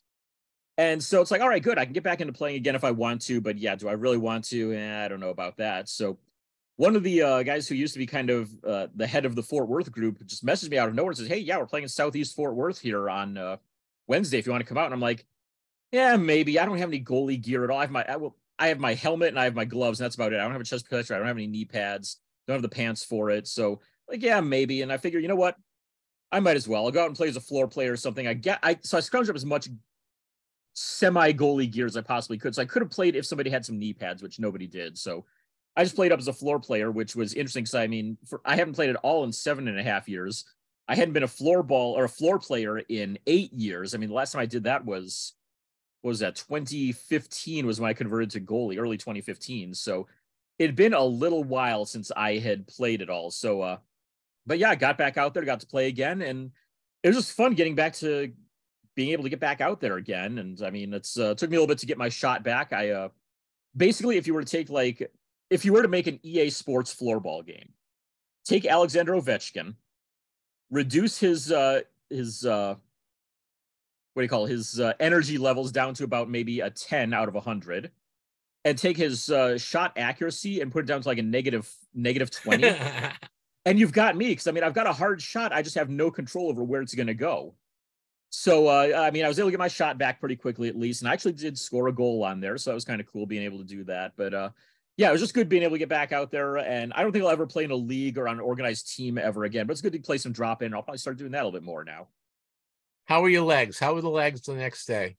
I'm still sore. I mean, this was on Wednesday when I played. We're on Saturday morning now, and my legs are actually all right. I did block a shot off my calf, which still has a nice mark on it, and still a little sore if you touch it or anything. But it's more my back than anything. My lower back is still a bit sore, but I mean, it's finally back now this morning to where it's like a little stiff, but nowhere near as bad as it was like Thursday when it's like I rolled out of bed and hobbled from the bedroom to the living room groaning the whole way. So what do they use? They use like the orange ball that we used to use at when we played street hockey, or what do they use for a ball or a puck? It's closer to a wiffle ball. It's like the same kind of plastic, same like holes all over it, but also dimples like a golf ball on it as well. So it doesn't hurt as bad if you get whacked with a shot or anything, but still, I mean, the pro players can get up to like 120 miles an hour on their shots. So, I mean, if you don't have any padding on, which you usually don't, and you block a shot, that stings a little bit. So, yeah, I took one off the calf and I'm like, yeah, feeling alive right now. It's bringing back memories. Hello there. So can you make the ball curve and dip and do stuff with the stick? Does a little bit? Yeah. I mean, one of the crazy things, if you ever look up, there's these guys who can do these, what they call Zorro moves. And they'll like pick the ball up like it's a lacrosse ball, just about, and like whip it out of midair. And there's crazy stuff that like the top level pros can do with it. So yeah, I mean, if you go on YouTube, just look up, floorball tricks, floorball Zorro, and just floorball in general. You can find all sorts of stuff about it on there and see some of the cool stuff they do with it. Well, cool. Thanks, Drew. Welcome back to floorball. Hopefully you can play again. My TTM cast stamp approval is our dog Razzle. Razzle. We had Razzle for 14 years. He was a Jack Russell, and he was a part of the family. He did everything with us. He was a great dog. My son loved him. My daughter loved him. He basically slept on my wife's feet and back for 14 years, and it was her dog. He followed her around like anything. He was just a total love muffin. And we had to put him down the other day. He had gotten sick. He'd been kind of sick off and on for the last couple months, and he hadn't eaten for a couple of days, and we took him into the vet, and the vet's like, it's time to put him down and let him go. He had his glands were all swollen, his liver was shot, and he was just he's 14 years old. It's about the time you get with a dog. And it was a very sad day on Thursday for the family. We're still in mourning. You know what I mean? It was, you've got cats, you've got pets, and it's hard when you lose a part of your family, and he was an integral part of the family. So I want to thank Razzle for all the love and devotion he gave over the last 14 years, and we'll remember him fondly. And it's just sad. I'm not going to start crying, I promise. But my stamp approval goes to the best dog we ever had, and Razzle. My daughter named him Razzle because she named our last like three pets with food. She named one Pop-Tart. She likes Razzle, so that's why she named him Razzle. And he was just a great dog. So my stamp of approval goes to R.I.P. Razzle Baker. You'll be missed.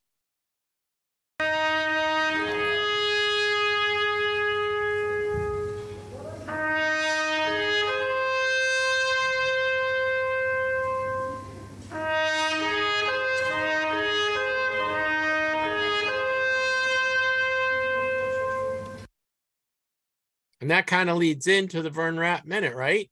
Yeah. Well, the Vern Rapp Minute is dedicated to Mr. Vern Rapp, who passed away prior to me sending out TTM requests to him. We have a lot of people that passed away in the world of sports this week. We also look at celebrity and music and stuff today, but we had so many people that passed away in sports. I kind of forego those. But let's talk about a couple of people that we lost. We lost Roman Mejias. Roman Mejias was an outfielder for the Pittsburgh Pirates, Houston Colt 45, and the Boston Red Sox from 1955 to 1964. He played in 627 games. He had 54 home runs. He was a really good TTMer. He was a very reliable TTMer. Roman Mejias was 97 years old. We lost Jean Fout this week. She was a pitcher back in the All-American Girls Professional Baseball Association. 1946 to 1953, she played for the South Bend Blue Sox. She was an all-star, one of the top pitchers of the days of that league. won the Player of the Year award. Her last TTM was in 2021. Jean Faut was 97 years old. We lost one of the original Seattle Pilots. This gentleman played for a bunch of teams in the 60s into the early 70s. He played with the Twins, the Braves, the Astros, the Pilots, the Brewers, and the Royals. He played 282 games. He was an outfielder, 230 hitter. So he wasn't a great hitter, but he's one of those guys that hung around. We're talking, of course, about Sandy Valdespino. And as I said, he played with the Pilots, and we're losing Pilots, Drew. They're going few and far between. He last TTM in 2021. Sandy was 84 years old. We lost Dave Nicholson this week. Played from 1960 to 67 with the Orioles, the White Sox, the Astros, and the Braves. 538 games with 61 homers. But man, when he hit those homers, he was blasting them a little. He was a mile monster. going on there. Yeah. Hit a 573-foot home run in 1964 at Comiskey while he was playing with the White Sox. Him against the Kansas City A's. They say it either went out of the ballpark or hit off the roof, something like that. It was just a monster of a shot right there. He was a great TTMer. Dave Nicholson was 83 years old. We lost Bo Hickey. Bo was a fullback. He went to Maryland. He played for the Broncos in 1967. He played 12 games. His last TTM was 2019. Bo Hickey was 77 years old. We lost Fred Miller this week. Defensive tackle, played for the Baltimore Colts. Member of the Super Bowl III losing team for the Colts and the Super Bowl V winning team with the Colts. So 1-1 in the big game. Yep. The come from behind victory there in the final minutes there in that one. He's a 3-time Pro Bowler as well as a defensive tackle. Excellent TTMer as well. Fred Miller, 82 years old.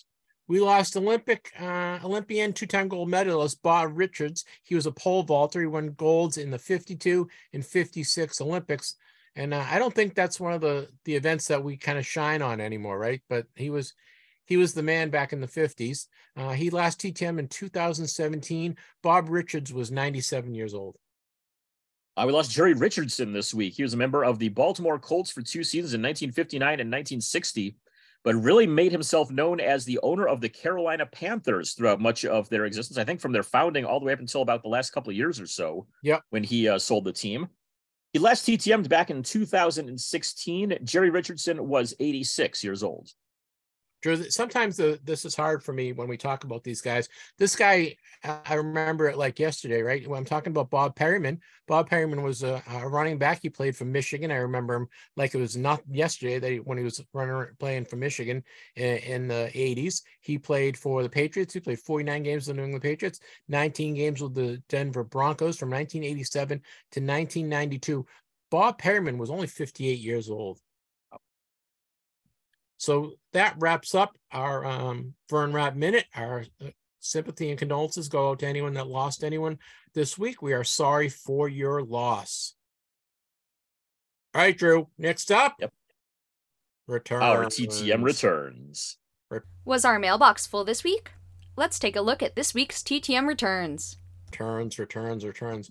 Well, before I went away, I sent a bunch of hockey requests out, and I've been getting a bunch back. I got, let's see, what do I get? 1, 2, 3, 4, 5, 6, 7, 8, 9, 10, almost 20 returns this week, which is pretty good. And these all came in this week. I wasn't holding anything back.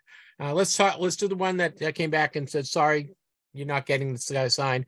And I'm talking about Bryce Elder from the Atlanta Braves. He's a pitcher. And I got a little note that said, Bryce is at spring training, so he didn't get your card before he went away. It's like, all right, so I'll try him in the off season because he does sign. But I got a bunch of returns. I'll do mine first, Drew, and then you can do yours if that's okay. That'll work. Okay, so I got Ian Turnbull. Remember Ian Turnbull? He played for the Toronto Maple Leafs in the 70s and early 80s. I got him on his 76, 77, 79, 80, and 81 cards. He signed his name and his number.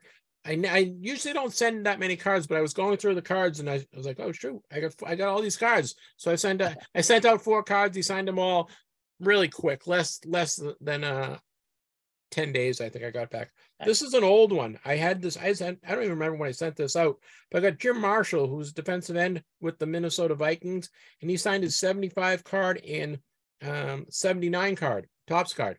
Nice. I know he requires a donation now, but I know I didn't send a donation. This was probably a year and a half ago now that this thing went out. So I just got back the other day, and he signed it in blue Sharpie. I got a 74 Topps basketball card from one of your guys, Jim Jones, from Hey, the there we go. Cleveland Cavaliers, 74 card signed in black Sharpie. That was the only card I sent to him, and he signed that pretty quickly. I got Don Edwards, who's going to be a future guest on our show. He was the goalie for the Sabres, the Calgary Flames, and the Toronto Maple Leafs. He was an all-star, two-time all-star with the Sabres. He signed his 78 and his 77 Topps card with his name and number. So that's pretty cool. Those came back really quick. Don Edwards is a great signer. I got Tippy Martinez from the Baltimore Orioles. He played with the Orioles. I think he played with the Yankees as well, right? Yeah, he played with the Yankees. I think so, yeah. Yeah, I got his 86 and 87 Topps cards. I sent it out a couple months ago, and they just came back the other day. Tippy Martinez is usually a pretty regular signer, right? Yeah. I got Dave Lewis. Remember Dave Lewis? He played for defenseman for the Islanders. He was coach for the Bruins. He signed his 76, 70, I think that's 81 card and his 77 card. So I sent him 3 cards. He signed a nice black Sharpie. Came back in less than a week. It was really a quick turnaround. I got, remember this guy, Grant Mulvey from the Blackhawks. Yep, tough guy back in the 70s there. Yep, number 22. He signed his 76 and 77 Topps cards in blue Sharpie. Again, less than a week, 10 days came back. Very happy about that. I got Mike Woodson. Mike Woodson would play for the Houston Rockets. He was a guard. He signed his Flair card as I think that's a 90 Flair card or 89 Flair card, and they signed his NBA Hoops card, his 1990 Hoops card, and that came back in a couple of weeks. Sticking with basketball, I got a couple of 1974 Topps cards signed. I got Donnie Freeman, who played for the Pacers, an ABA card, signed a nice blue Sharpie. That was a couple weeks. And I got Keith Erickson, who played guard for the Phoenix Suns on his 74 card. He also played with Lakers, if I do remember. Yeah, he did. He played with Lakers. He signed his 74 Topps card in black Sharpie. That took a couple of weeks. A couple more. I got Danny Ferry. Remember Danny Ferry? Oh, yeah. I got him on a Cleveland Cav card, upper deck. I think it's the 19. See it? Yep. Yeah. Danny Ferry he was a Duke guy, right? He was a Duke guy. Number 2 overall pick by the Clippers, actually. Yeah. He signed his 91 upper deck card. And then lastly, I got Lou Nanne from the Minnesota North Stars. Is going to be a guest on our show on Wednesday on TTM Cast 101. He signed his 76 and 77 Topps cards. He personalized it, but he signed both the cards very, very quickly, and he got it back in, I don't know, about 10 days. It was pretty quick. So that's pretty good. I think I sent off 6 or 7 yesterday, and I tried a couple spring training ones, so we'll see how that goes. And I sent one off to Liam Hendricks. See if nice. He's the one that I actually sent off just this week as well. Yeah, the White Sox. So I sent 2 cards off to him. So it was pretty good. And then I think I have 3 coming back today. So we'll talk about those next week. Well, that wraps up all my TTM returns, and I'll probably get another. I have another 10 or 12 envelopes prepped and ready to go. I just have to find cards. That's my biggest problem, is finding cards. I don't know about you. Yeah, for me, I mean, I usually find the cards first, and then I figure out, okay, who signs, dig out the cards and go from there. But I just sent out 35 myself this week. I'll get to a little bit about those in a minute, but had 5 returns that came in here over the last week or so. I mentioned last Saturday that I had Joe Klecko and Reggie Langhorne coming in. They did indeed arrive. Langhorne took about 2 months. Joe Klecko took about 2 years on his, but I finally got that set card that I needed. And it's funny because, I mean, like I said last week, was I had mailed out to him literally 2 days before this one came in. So it's like, well, great. Maybe I'll have those coming in a couple of weeks or months, or maybe another 2 years as well on those. But yeah, it was, I mean, good to get at least that one major set need that I had there. So I've got all of the New York Sack Exchange guys now in that 2004 football all-time fan favorites set. Reggie Langhorne signed everything I had, like I said, in a couple of weeks, couple of months, something like that. I got Barry Melrose, longtime. He was what, the coach Yeah, of he's a the LA great Kings. signer. He's a great signer. He is, yes. I mean, longtime ESPN broadcaster, former coach of the LA Kings when they went to the Cup Finals in '93, lost to the Canadiens. He played for the Maple Leafs for most of his career, played for Winnipeg Jets as well as a defenseman. Just the other day, got back Terry Kennedy mailed off to his home address. Yep, I got him too. I got him a couple weeks ago. Good, yeah. What'd Just a you get? heads up. I got a 80 tops and a 87 tops. I think that's what I got. Yeah, let me look here real quick. Just a heads up, he's only signing 2 items per person now. He will keep all others, it appears. Yeah, So you know what? I was looking for his rookie card, and I think I only had one of them, so I didn't want to send it off. Yeah, I sent a 4 off total. I got back 2. I got his 88 Don Russ and his 91 Upper Deck both back. So Oh, that's very I'll cool. take that gladly. You know what's funny is I was at spring training last week or 2 weeks, 10 days ago, whatever, and you know all the graphers were sitting around talking, and somebody brought up the name Terry Kennedy, and I don't know why, but it was but he was belittling him, saying, "Oh, he was just a platoon player," and I go, Terry Kennedy was not a platoon player. He was a very good player in his day. He was an all-star. He played on some winning teams. I think Terry Kennedy is underrated, don't you? Yeah, I mean, he started at least, I mean, just looking at the back of the cards here, he played at least 140 games from 83, 84, 85, 86, 87. Let's see here. Yeah, I mean, if Terry Kennedy was the catcher on your team, you were pretty solid. You were pretty happy. He was very solid. Yeah, I mean, he was great at handling pitchers. He was, I mean, at least decent hitter. I mean, this is an era too when catchers were not expected to be, big time players. You're expected to handle your pitching staff, play decent defense, and if you could hit above 250, hey, more power to you there. So, no, he was a very solid catcher for several teams in that era. Yeah, he was certainly. And you look at some of the catchers in that era, he was above average. He was definitely above average then. If you were to name the top 100 catchers of all time, he easily is in the top 100. I think you could even potentially make a case for top 50 on him. Yeah, and it's funny because player. Yeah, if you ever check out the the big Bill James book, the huge one that he has Baseball written, and perspective. There you go. But he's got the one that talks about he ranks every position, the top 100, every position all time. And he said the reason that came about was that he was watching a Kansas City Royals game. And he asked the friend of his that he was watching with, he said, do you think that Mike McFarland is one of the top 100 catchers of all time? And the friend's like, what are you, nuts? There's no way he's up there. And he's like, okay, well, how many can you name that would be top 100 all time? And they got to thinking about it. And he's like, yeah, I don't know, maybe. But if you can make a case for Mike McFarland being in top 100 of all time, Terry Kennedy definitely is top 100 all time. Yeah, Terry Kennedy is a better player than Mike McFarland. And Mike McFarland was a pretty good player. He didn't do it long enough. That was his problem. Right, exactly. And then he became basically a designated hitter and a first baseman. Kennedy was basically a catcher most of his career. Yeah, pretty much up until the end of it, I think. Even. Yeah. So yeah, he was doing it forever. Last one I got during the week was Bobby Sproul. He was a pitcher for the Astros and the Red Sox. With the Red Sox as well. But I had his 1981 Astros Future Stars card that I gotten signed by Alan Nicely before. Yep. And so Sproul was on it too. I figured, all right, yeah, we'll send it off to him. It came back to me within maybe a week and a half, 2 weeks at most. Danny Heap is the third one I need on there. And boy, I've had bad luck with him in person. So I think he does stuff through Past Pros though. So depending on his price, I may pay to get this one done there. But yeah, he was a college coach for a while back in the early to mid 2010s. And they used to play against University of Texas Arlington every year. So my friend Chris says, hey, yeah, we should go out and, try to get him after a game one day. So we went with our friend Matt hanging out down there, and the game turned into a total blowout in UTA's favor and was running kind of late. And so they get off the field there. They're, heading to the locker room. And so here comes Heap, and we're like, Danny, you might got time to sign real quick. And there's only 3 of us standing there. He kind of looks, sees we've got stuff. He's like, no, I got to hurry and get these guys to dinner. Bye. And walks off. It's like, we're the only 3 here, man. Come on, really? So, yeah, I've had bad luck with Heap there, but like I said, he signs through Pass Pros, so maybe I'll get him if the price is right. Look, while you were talking, I remembered I sent Jody Reed to spring training. I saw he signed for somebody fairly quickly, and I don't have a Jody Reed autograph. Do you have Jody Reed at all?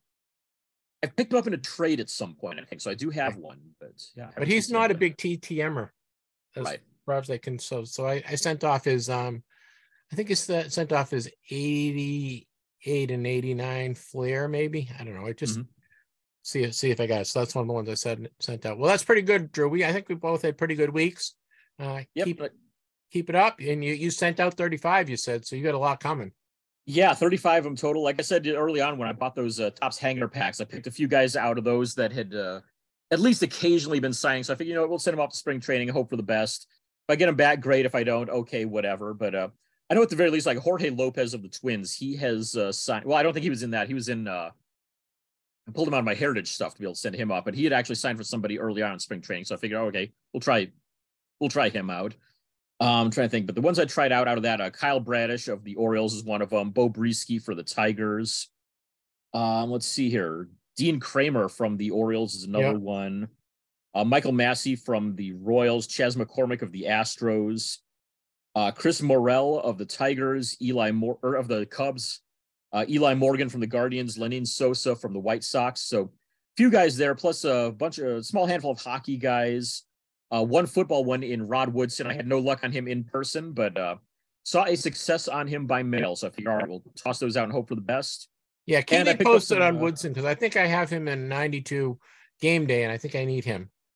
Yeah, I'll definitely let you know on that. I've got hopefully an address that might work. Fingers crossed. We'll see if it goes through. And then, I bought a bunch of 72 high numbers that I needed. So I found a few guys that signed out of those and mailed all those off. So Jose Cardinal went out. The Rick Dempsey rookie card is out in the mail. Jim Merritt, Willie Montañez, Bob Veal, and Lowell Palmer all went out. So we'll see what happens out of those. See if I get those back. Yeah, I sent out Dempsey last week, I think. So I haven't heard from him yet, but I see he's been signing. Yeah, it looks like it's been taking maybe a couple months or so, but nothing too long at least. Cool. Well, good luck. Thank you, guys. That wraps up our returns, and we're going to wrap up the show, okay? Cool. Well, guys, thanks for sticking with us. We got off on a few tangents this week. Drew and I do that every once in a while. We just love talking to each other about collecting, and hopefully you enjoy it. I want to thank all our listeners, all our new listeners, the guys that have been listening since day one, and all the people that just recently joined us. We'd love to hear from you. Send us an email to ttmcast@yahoo.com. If you have a question for Les, you have a question for Clemente, you want to just interested in being a guest, just send us an email. We'd love to hear from you. I want to first thank Tony Swan, who is the Carlton Fisk collector. Make sure you check out his carltonfisk.com. He needs, I think, 41 more ticket stubs to complete 2,400 Carlton Fisk game tickets. So help him out, check that out, check out all this cool stuff. Clemente Lacey, of course, I want to thank Clemente. We have him on every month. And maybe we'll have him on a little more regularly when we get into the NHL playoffs, so we can talk a little NHL playoffs with him. I want to thank Ezra Levine, who we had on this past Wednesday on TTMcast One-on-One. I want to thank Lou Nanny for signing my card and for being a guest. We will have him on this Wednesday coming up on TTMcast One-on-One. Next Saturday, we have Lee Alexander, who's a collector of all sorts of boxing and hockey stuff, and we talked to him about his passion. So that will be next week. We also have Les Wolf on next week, and we talked to Les about selling your collection through auction houses, as well as what to do when you're getting ready to sell your collection when you get up in age and you want to make it sellable either for you or for your family member when you're not around. So we talked to Les about that. Really informative interview with Les. Make sure you check out Drew's article. Great article, the 10 hardest living autographs. Really cool. It is in sportscollectorsdaily.com. It is actually the very first article when you go log on to the page. Make sure you check that out. It's a great article. Drew, keep up the great content. Make sure you check out Drew's YouTube channel, DFW Grapher. He posts every week. Also, all of success. Make sure you check that out. I think that's it. Anything else, Drew? No, I think we've got everything pretty well covered here from the week. All right, outstanding. You guys have an awesome week. I wish you many happy returns, and we will see you on Wednesday. Make sure you tune into TTMcast One-on-One, and we have Lou Nanny this week. Have a great week.